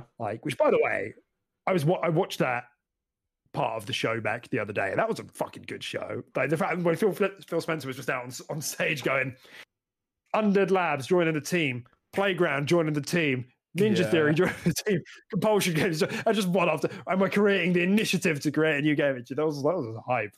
Yeah, it was pretty good. Yeah, it was a good show. So yeah, it's just they definitely need a way to support showing all of the first party catalog that they're working on. I think they need, because that was equal parts a problem with the marketing discussion we've had earlier. That the first party games aren't getting the spotlight that they need. That thing happened a couple of months back with Redfall, where there was like a 2-minute gameplay trailer that came out that was, the people that did see it resonated really well with. I saw a lot of opinions turning on that trailer, and from that point onwards, really. But a lot of people are like, oh, it's like this and not like that. Oh, I might actually be into this. Yeah. And Xbox didn't retweet it until like a day later. No, there was no Xbox acknowledgement. There was just no synchronization. And I think just having a centralized show like this allows them to go like, here's the Bethesda game that's coming up next. This is an Xbox, it's got a big Xbox label on it. This is ours. It's coming out then. Here's some cool gameplay. And that's especially, with the acquisitions and stuff, and it just really creates that brand association. So all good stuff. Definitely. So I also wanted to just quickly go over what they've said is the content of this show. What was kind of your reaction to kind of what they've officially said is coming, which includes The Elder Scrolls Online, Forza Motorsport, Minecraft Legends, and Redfall? Is that good? Are you happy with that? Is that disappointing? Does it depend on what they show and what we hear? What did you think? I'm pretty happy with that overall. I would have definitely liked to see Starfield's name in there. That's pretty disappointing to not see that. But yeah, I mean, I do want to see more gameplay on Minecraft Legends, just so I actually can fully understand what that game even is. And get kind of excited for it, because it could be something that I might quite like. You know, I've enjoyed RTSs in the past like that, and if they can port over a kind of simplistic one and have it on console and have it be all quite goofy and quite fun, I can see that being a pretty cool game dropping into Games Pass. One of the biggest IPs in the world as well. So like, yeah, I'd really like to see more on that. And obviously, I'm gagging to see more Redfall and understand what's happening behind the scenes of that. Maybe get some new gameplay slices, and you know, just kind of understand, you know, exactly what they're going for. I'd like to see more on like loot and how loot works in that game as well. Like actual see some like drops on the floor, and you know how the inventory works. You know, are these guns that have like big blocks of text with like effects and cool abilities, you know, for like the legendaries, or are they more like simplistic in their design, you know, for like legendaries and stuff like that? It'd be interesting to get a confirmation on all that sort of stuff. But yeah, you know, and obviously seeing Forza as a nice graphical showcase, you know, people are very excited for that. Not my cup of tea, but I always still like picking my jaw up off the floor when I see those games.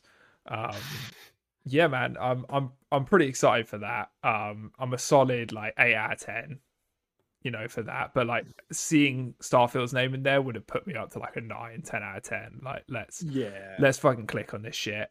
Let's get a magnifying glass. Let's watch this on 0.2 speed. Let's get a magnifying glass out. Each pixel. Yeah, exactly. But I'm still, I'm pretty excited with the lineup there. Yeah, it's pretty good. I'm surprised actually we didn't see anything from like and I think like Stalker 2. I kind of do. Yeah, there were some other ones like that, but then you know, again, this comes back around to what I'm saying. You know, it's a preference thing for sure.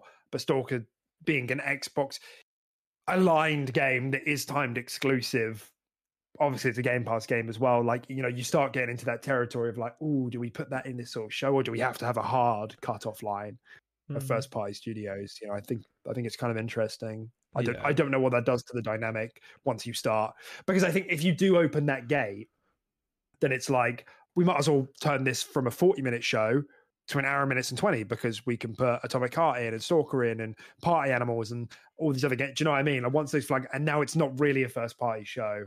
Yeah.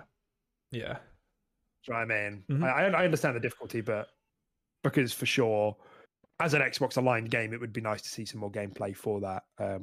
Especially one that's likely to be exclusive for a long period of time due to the, you know, the unfortunate circumstances that the GSC world, you know, the devs of the team have found themselves in. Yeah. So I wanted to, they've got like a chunk of text here about each game. I kind of wanted to quickly talk about them. You know, I could hear that you had particular interest around Redfall, and as do I. I'm sure the audience does as well. You know, we had a big breakdown, by the way, last week, just for anybody who's listening, around an interview that came out last week. Loads of big details in there. If you're interested in kind of listening to a breakdown of that, I've got that timestamp from last week's episode if you wanted to go and have a listen. But I'm like, you know, to follow up on what Tim said about loot, you know, for example, one of the things they said that stuck in my mind was like a double barrel shotgun that had like, what was it, a 10% chance to like spark a UV flash as the bullets went out. So it kind of gives you an idea of kind of, I think there is, that's a good sign to me. Like that's a good level of like intricacy at a base level of like of kind of loot design, because you know, affects different factions and, you know, different effects and things like that. I think that's a good starting point. But I'm with you. I want to see more. So this is what they've said, to quote about what's being showed Redfall.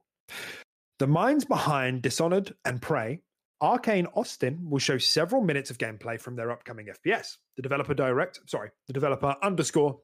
will reveal single and multiplayer gameplay, showing more of how you and your friends can take down bloodthirsty vampires and on the picturesque island of Redfall, Massachusetts. Fans can expect to learn more about combat, customization, bosses, the open world, and more.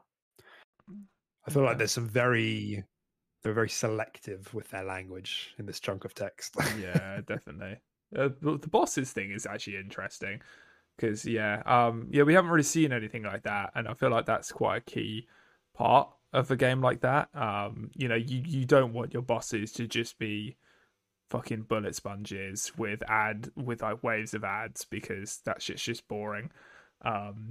You know, you like them to have some form of mechanic, some form of like working together to get this boss down. You know, whether it's like someone distracting it and shooting from different angles, or like, you know, or even it's just a case of like you know, you wear it down with a certain type of ammo, and then someone in your team needs to have like a stake weapon to like get it while it's staggered, or something like that. It'd be interesting to see that sort of stuff. Yeah, for sure. Yeah, I for real think that Redfall has a lot more up its sleeve. Like, I think people are going to be really surprised by like, including us. Like, I think we're going to be really surprised by what they show here, because the more and more I hear about it, the more and more I'm like, this isn't fitting. I can't pigeonhole this into like a you know, a conventional genre. This isn't. It's kind of like Borderlands, but it's not a Borderlands. Like, you know, it's got some Left 4 Dead vibes, but it's definitely not Left 4 Dead. You know, they're on the record saying that that's explicitly not the case. You know, it's got some loot elements. You know, it's like maybe, like I said, Borderlands. Maybe it's got some like Destiny elements in terms of the squad play. But it just isn't quite falling into every category. And, you know, I suppose it depends, you know, how much on that spectrum it is an immersive sim, it is an arcane game. That will heavily influence, I think, how the game plays. And like you said, the bosses in particular, I think we have seen like maybe one or two of the bosses in like previous gameplay. It's just we don't really know what we're looking at. That's the problem. Yeah. It's just like, oh, that's a funky vampire. That's a funky vampire with a flaming head. Yeah.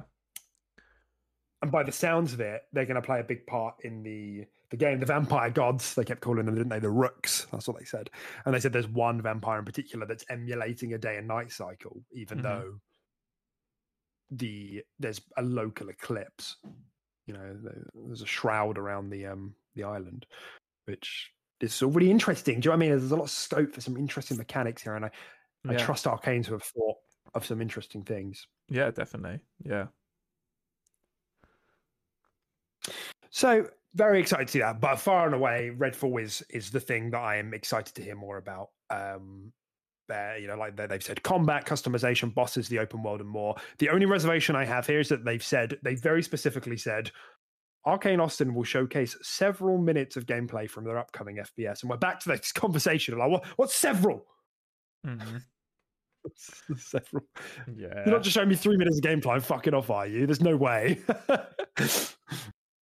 Yeah. I need more. I need like a solid 5 minutes plus. Yeah, I'd definitely say several. It's under 10 minutes total, I think. But yeah, like, that's right. I think the reason they say several is because it'll be like a cumulative. They'll probably throw in clips as they talk about specific things, like and stuff like that, rather than just have like a 5-minute trailer that they talk over. But I don't really want that. That's the thing. I think I want these shows to be like, here's a chunk of gameplay. Like play it and talk me through it. You know, do you know what I mean? Yeah. I know. To me, that's the most representative give me an E3 types of showcase you can do. Yeah, give me an E3. Yeah, that's right. Walking down a hallway simulator. And yeah, comment on every single thing in the environment. There's look at the butterflies. Wow, you're going to be jealous of this gun I found. Yeah. Oh, that's a good one. Oh, I hear something. Better crouch our way up there. No one plays like this. Careful, they start whispering. Yeah, start whispering. So they can't hear you. Yeah. Most of the time we're all just talking about dicks, right? Sprinting around, shooting stuff. Like, that's the average gamer. Like literally, yeah, that's it. And so, you know, if you're interested, dear listener, several, according to a brief Google search, is more than 2, but not many. Nice. That clears things up. If there's not more than 2 minutes of gameplay, I'm going to kick off. If there's 1 minute 59, it's over. Your boy's gonna fucking burn the place to the ground. Yeah, I'm hoping for 5 minutes of solid gameplay. I don't want little snippets chopped in because it just doesn't give a sense. Like, that's just adding to more of what we already seen. Like, yeah, you can show off like a little bit of me shooting a boss and stuff, but I want to see a chunk because that's going to really help, especially with like an open world type game. Do you know what I mean? You can't get a sense of it until you're like actually walking around and exploring it properly for like a solid amount of time. So Yeah, that's my biggest hope for Redfall. Yeah, definitely. I guess the other thing here, and sorry, I know if you're listening, you're not interested in Redfall. I'm really sorry, but like, this is our jam for the show. But the other thing that they've said is that they'll be revealing single and multiplayer gameplay, and so I kind of wanted to ask you what you kind of thought that like means. For what? I don't know. Like, it seems like a pointless. It says they're going to show off single and multiplayer gameplay. Like specifically, they say those words, and it just seems like a pointless distinction to be like, this is somebody playing by themselves, and now this is somebody playing with their friends. Like I don't know. Like, okay. I do think they do have to have one like both though, because otherwise people, if you show it only in a co-op light and only playing with other people and friends, people will naturally think of that game as a co-op experience and just be like, well, I can't buy this if I don't have friends to play it with. Like it sounds stupid, but that's why you do have to show it from both perspectives and really clarify to the person that it's actually single and co-op only. And as stupid as it sounds, I actually think it's quite smart for Arcane to do that, because they really need to just drive the point home, and make it really easy to understand that this could be enjoyed from both perspectives, single or playing with friends. They need to be very clear with their marketing, which is they haven't done up until now. So it's like clear, I think, listening to feedback, right? Isn't it? Of like misunderstanding. Like they've gathered the community sentiment and they're like, oh, people think this is like a fucking co-op only Left 4 Dead. Like we need to double down on exactly, make sure people don't think that. Which is a shame, because it means that overall we're probably going to get less time of the stuff we want to see, because they have to boil it down and be like, see, look, this guy's playing solo and this guy isn't. It's like, well, great. Can you show us more of what we actually want to see? They really have to so we're probably seeing less as a result of it, but because they have to show it from both perspectives. But to the normies, to the fucking smooth brains. Yes, right. Are you telling me that everybody who's going to play this game doesn't have an Xbox podcast a week later? Like, is that what you're telling me? Because that's ridiculous. Why would you not at this point? It's so easy to cash in on. Yeah. Okay, Minecraft Legends, Tim. This is weird. This is weird. This is really weird. Do you know what they said about this game? They said Mojang will showcase an insider's look into the PvP multiplayer experience in Minecraft Legends. What? PvP? I want to see PvE. I want to know what the game is first. Yeah. Can I see the main loop of your game, please, before you show off the fucking side piece? I think there is actually more gameplay out there than you think. I haven't seen it. I've seen like little bits, but my understanding is that there's like, if you wanted to find that information, you could. But I am with you. Like in terms of what's been shown at a showcase, I don't feel like it's been made that clear what Minecraft Legends is. No. Yeah, and I wouldn't have even thought it would have PvP, but I guess it does. I guess Maybe you'll it's have like a Halo I Wars bet. matchmaking sort of scenario. Maybe, but also, what if you could get invaded? That would actually be kind of hype. I think, kind of fun. The game is. I straight up think that could be a thing. Just invade me from the because there's west. like nether portals. Yeah, because there's like nether portals, and I bet it could be a thing where you build up your army and then you like invade into someone else's world and you try and Having said that, maybe that's a bit unfriendly for what like Minecraft is. I don't know. Yeah, and if you die, you have to go and pick up all your loot. Otherwise, you lose it forever. Yeah. Just really copying the Souls one. Yeah. You got to go and pick up all your pork chops from your pigs that died. But I'm with you though. An invasion mechanic does sound quite fun. Definitely. Could be kind of cool. And it's nothing that's been done before in those sort of games as well. It's new. Not that I know of. Yeah. Yeah. Yeah. Okay.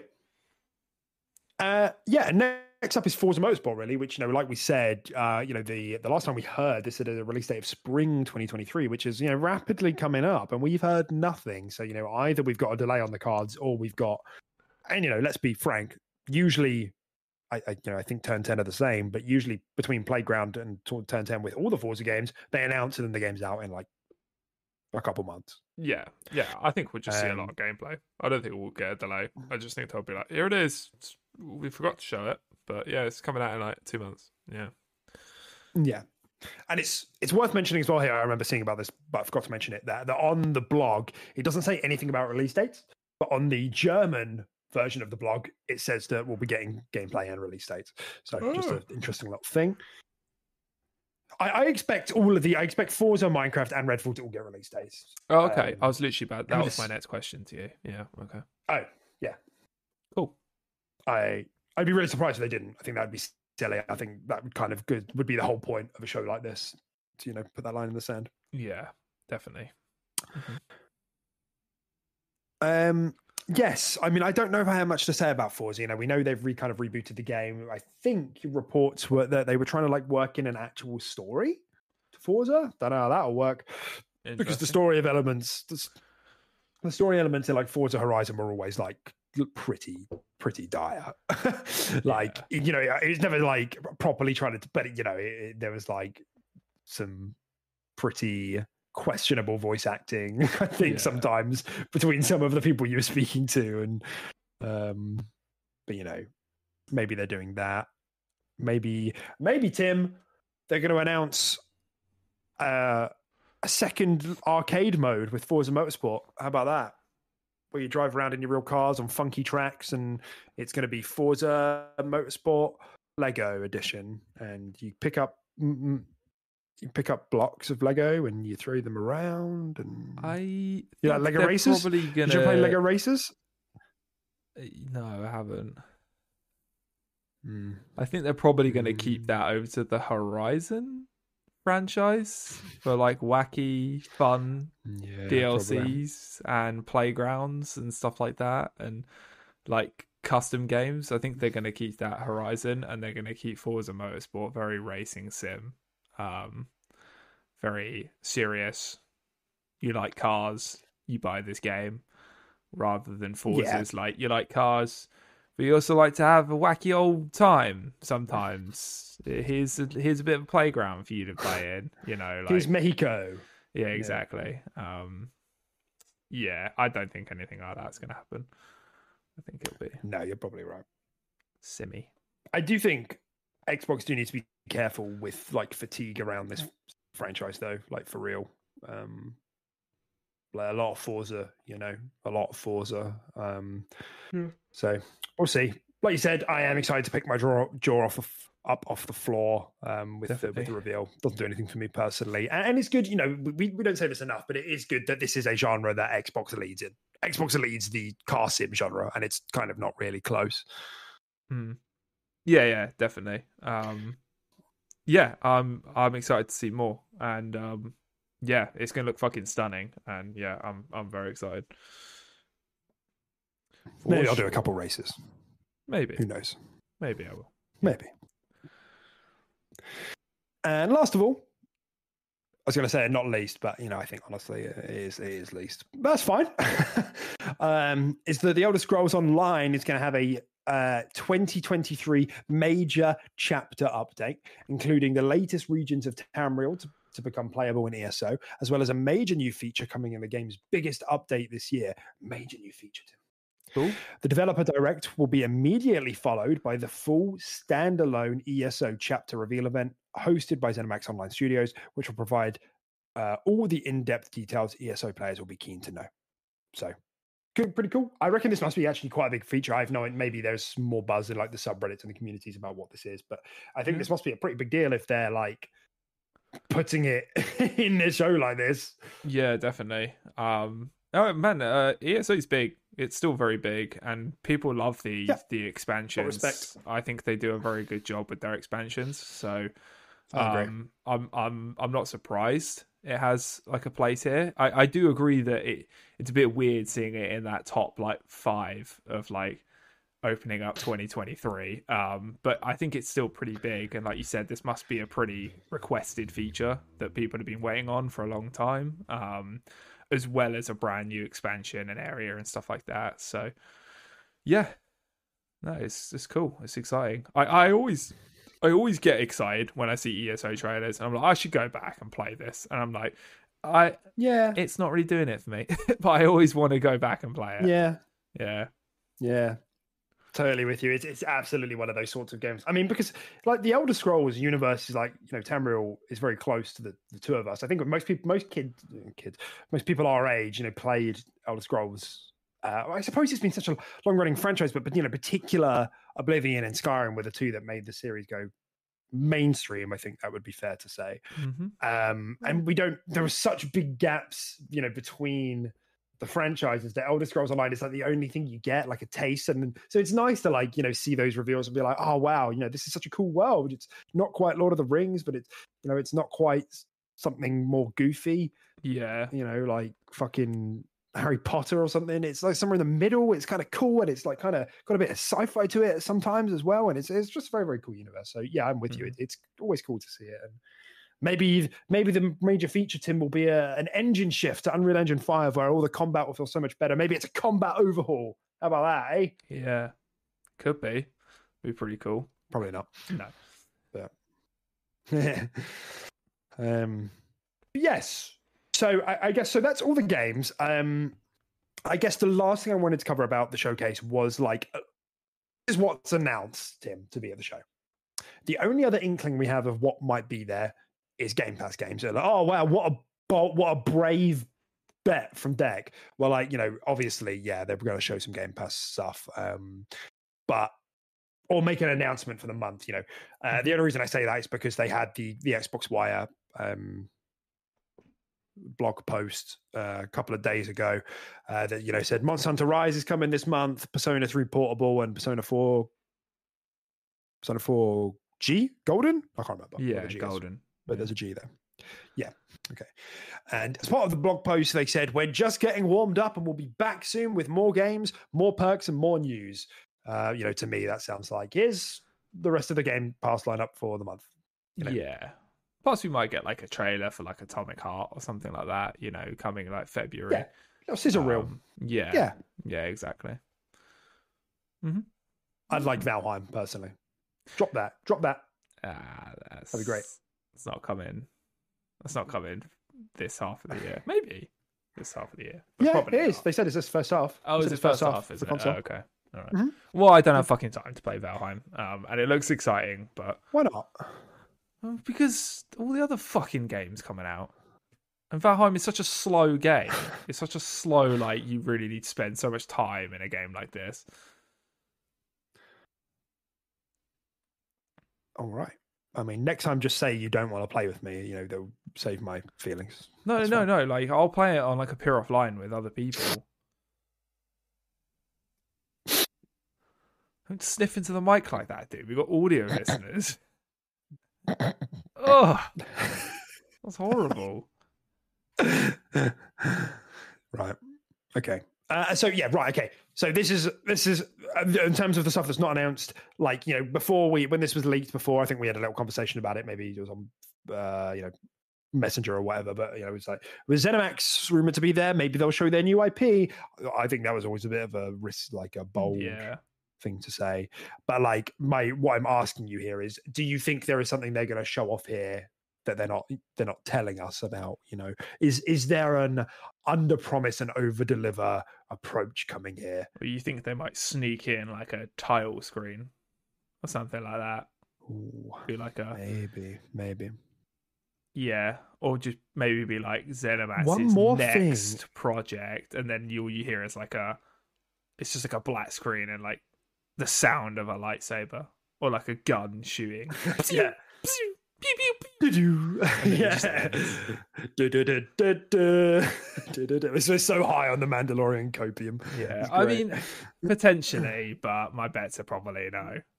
But there could be a potential, like, we're also working on this, and then it just like gives us like a title screen or something like that, or it just gives us like a locale, and it's like, oh, what's that?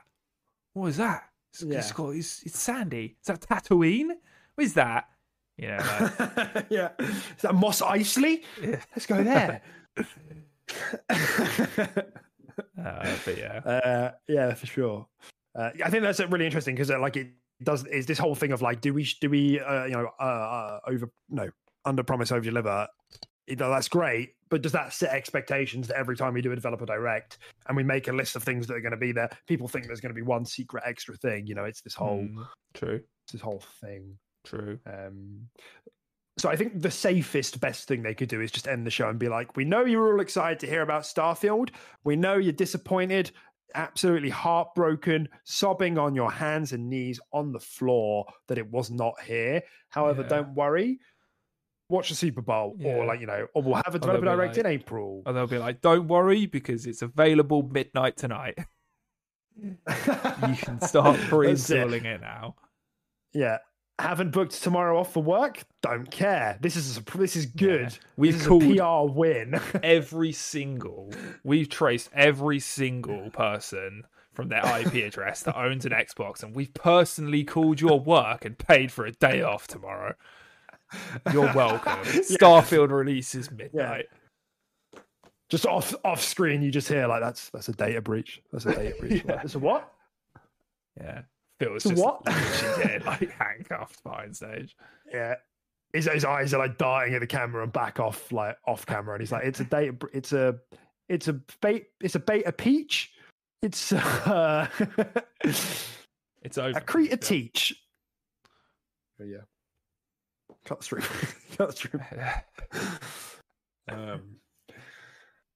Yeah, so I think that's probably the best, safest thing we could get for like a one more thing. But if we're really, really, really, really super duper uber lucky, maybe they say, and also here's Ninja Theory have been working hard since coming back from the holidays, and they've got a little something to show you, and we get small slice of gameplay, 45 seconds.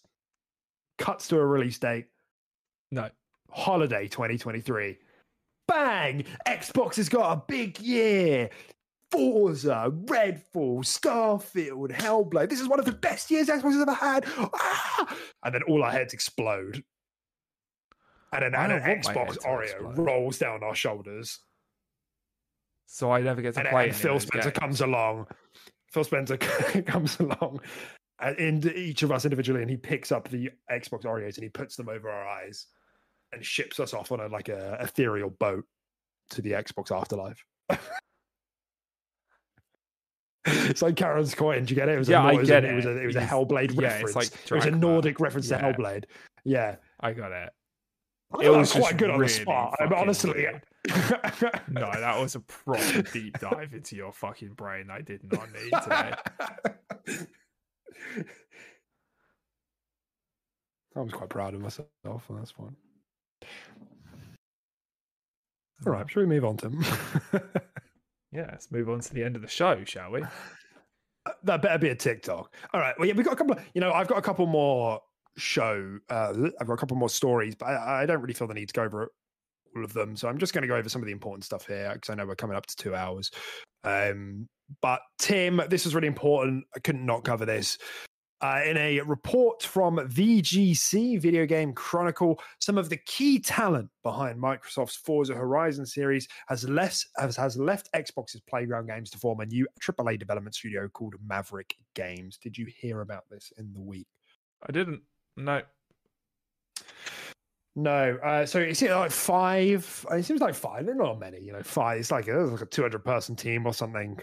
Like 5 people have left, including I'm pretty sure the creative lead, maybe the studio director Mike Brown has left to form the studio. It doesn't seem that there's any bad blood or anything. They just wanted to go and do their own thing. But for sure, it does sting a bit. like, it's not the first time we've heard about Leeds leaving a game. Like, we've heard a similar thing happen with Avowed. Supposedly it was a couple of years ago now. I think something happened with Everwild as well, the initiative. And it does sting when you hear this. I think for the most part, it's normal. I think we can typically agree that, staff rotating in and out is normal.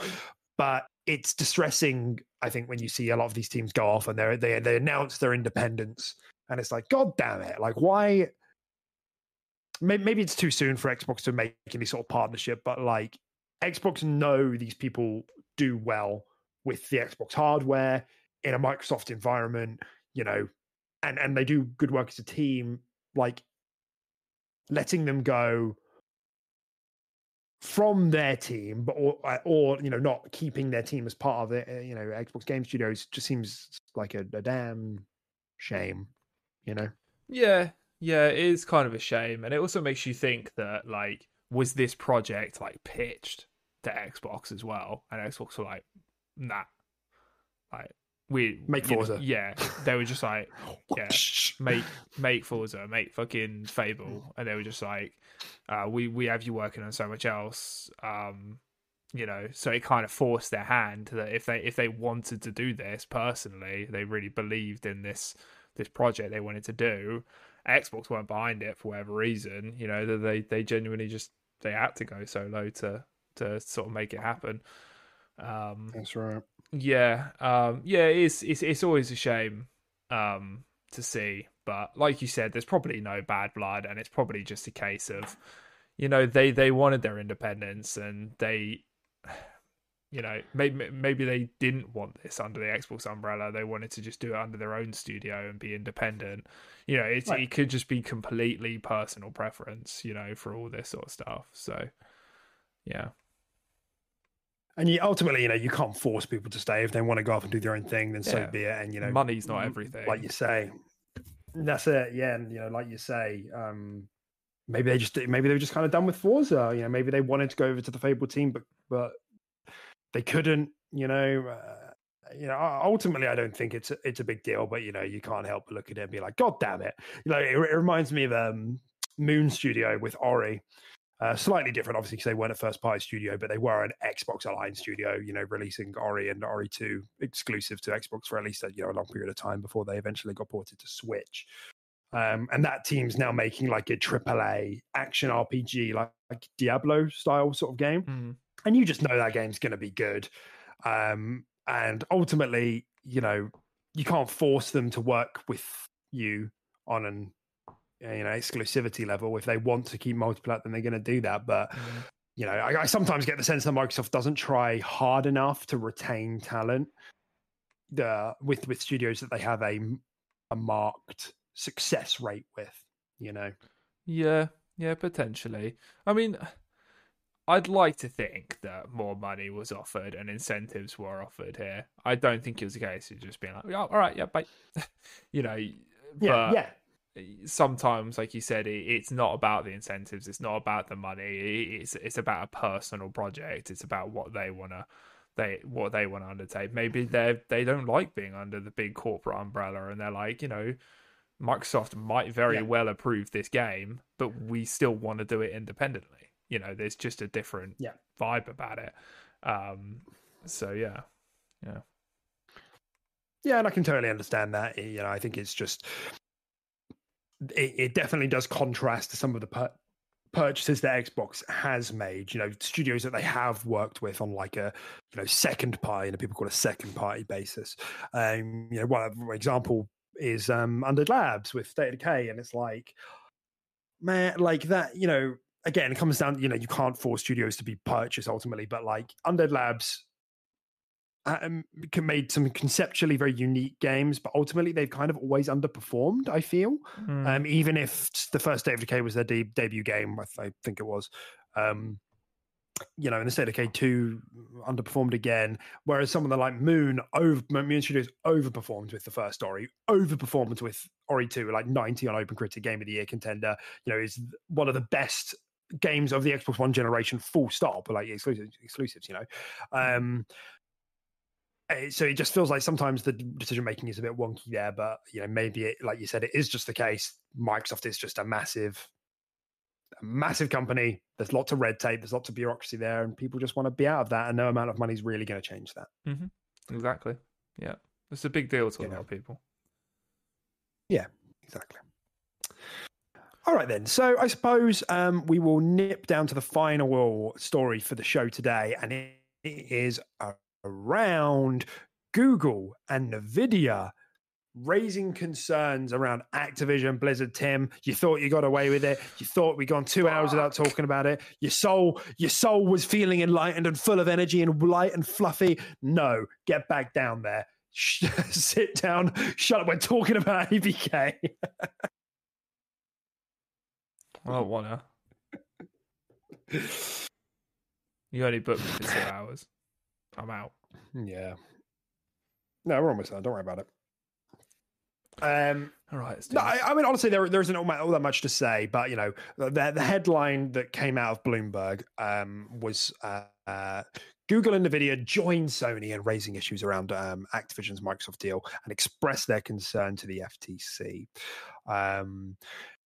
We've heard from a lot of publishers that they don't really have a problem overall with the acquisition, but ultimately, these are two companies which are not surprised. I'm not surprised that they are averse to this.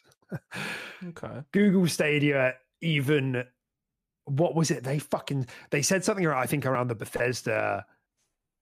It was either in an interview or as a comment to a regulator around the Bethesda acquisition that they were like, when they announced that they were closing down, they are like, man, in this environment of purchases, we just can't compete. Yeah. Even though it had nothing to do, the Bethesda acquisition had nothing to do with them shutting down. Like, it was just such a ridiculous. Also, it's Google. Like, what do you mean? It's fucking Google. You could buy whatever the fuck you want, probably quite similar to Microsoft could, if you wanted. That's right. Like, what the hell? It's just one of them. Microsoft is just investing in Xbox, whereas Google clearly were not investing in Stadia that much. They wanted to get it out of the door as a MVP, minimal viable product, really, and just see how they got on. They really only had one hit, I think, didn't they? They had New World. And that was kind of it. They had that other like MOBA-like game which died, and they shut the dev team down like within a year of the game coming out. And now they're just selling shit off. It's really sad. So, not only that, Google and Microsoft have had like a historic bad relationship.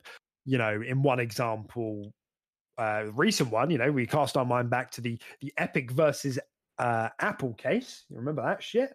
And then the ensuing Epic versus Google case due to how Apple and Google were siphoning profits from purchases made through their Play and App stores, respectively. Microsoft sided with Epic. And I don't just mean that sentimentally. They went on the record to regulators and they were like, yep, no, we're with Epic here. We are disincentivized to try and compete in the mobile space because the profits we make are just going to disappear. The overhead just Google and Apple will get most of it, and that's not up for negotiation. And ultimately, I think I don't think there's much of it left ongoing. I think someone can correct me if I'm wrong, but Apple ended up winning the case with like a small concession. I can't remember what that small concession was, and maybe it was the same with Google as well. But point being, Microsoft publicly sided with Epic there, so I'm not surprised to see Google be like, oh yeah, for sure. Our already dead Stadia is really going to suffer more, at the hands of this ABK acquisition. Yeah. At the end of the day, I think it just comes down to a bit of petty sort of bad blood there. I think at this point, Stadia and Google, they've cut their losses in the gaming industry. They're just doing it solely, because of bad blood. Yeah. God, they just did not stick in there very long, did they? It no, was a shame. I was really just ready to see another competitor. Yeah. Yeah. Like we've had there are big players in the tech industry that have just it's just been pathetic to see how risk averse they've been. Google and Amazon, the two of them. They weren't even willing to take like a couple years of like losses or a few years of losses. They were literally, it was like 1 year. They were like, we made a loss, we out. we out, homie. We can't do this. It's just like, what? Come on. Like, Xbox were taking a loss for a long time, weren't they? Before they really started turning around. And I'm sure Sony had a period like that too. Like, it's just fucking stick in there, man. Show some grit. Yeah. That's absolutely it. Yeah.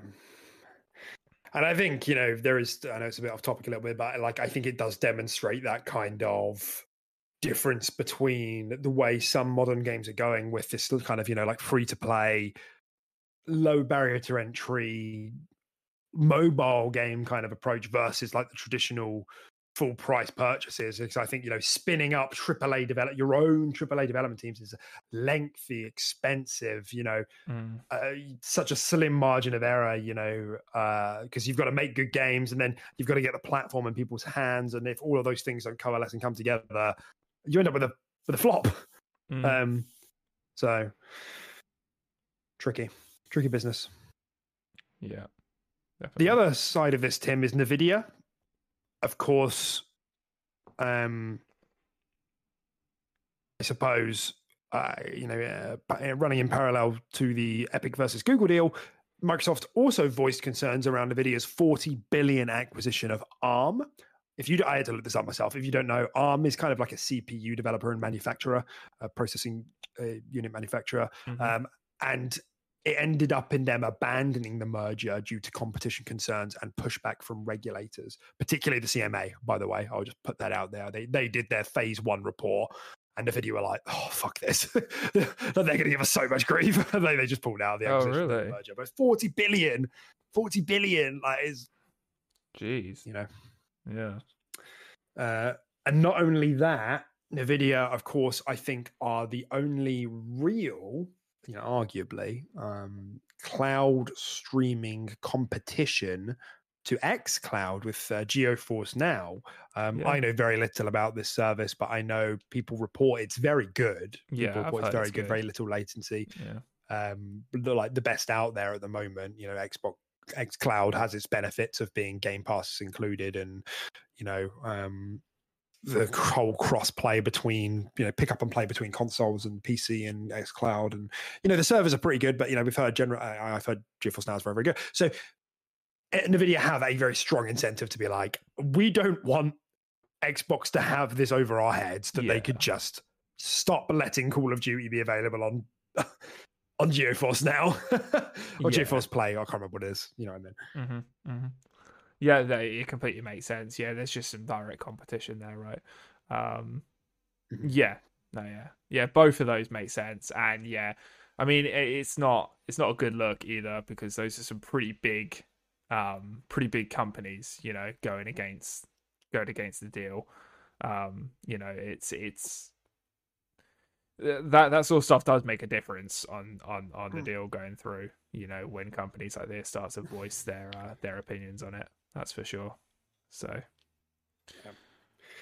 and you know, just to pull that thread a little bit more, when I read I read as much of the article as I could. It's really annoying because all of Bloomberg stuff is like behind a paywall, so I just have to inference what other people are commenting, and like it's really annoying. But anyway, my understanding is that the way that the title was phrased was a little bit strong. Surprise, surprise. You know, that they weren't necessarily joining Sony. Like NVIDIA was like. Didn't actively oppose the deal, but they feel that there are some concerns in terms of how slippery the slope is with it.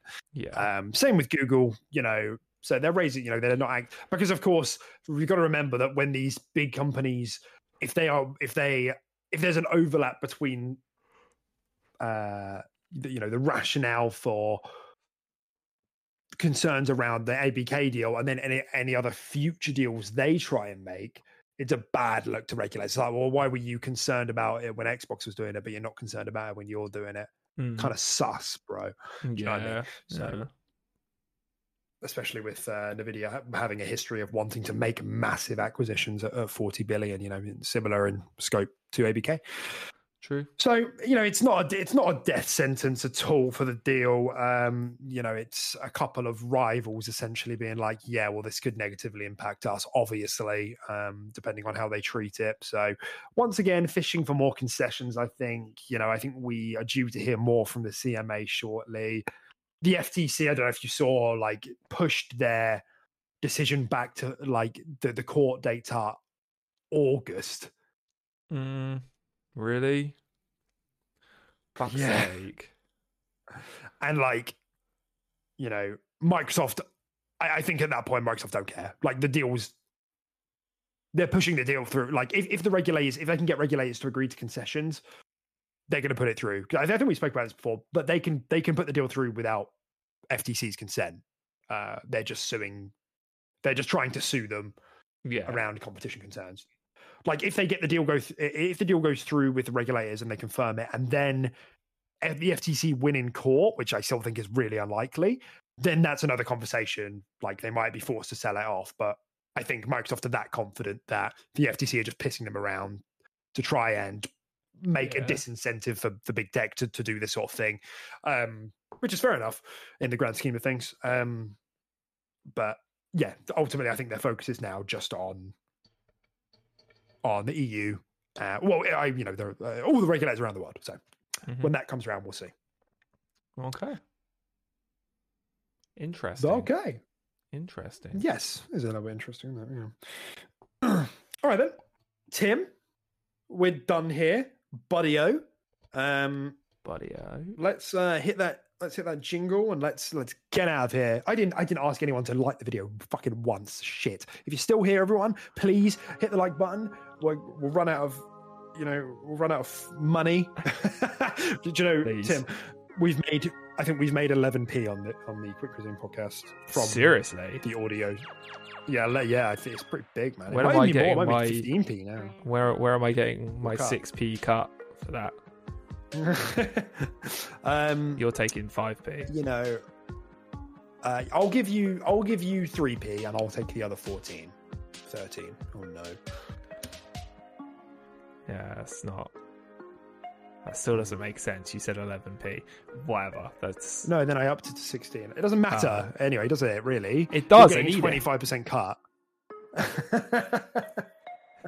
It's a lot of money, dude. Anyway, yeah, like the video, guys. That'd be great. If you enjoy what we do, consider subscribing. We will be back next week, probably. Follow us on Twitter, where Tim retweets all of my good tweets. I do. Yes. And we will see you on the flippity flip. Catch you in a bit.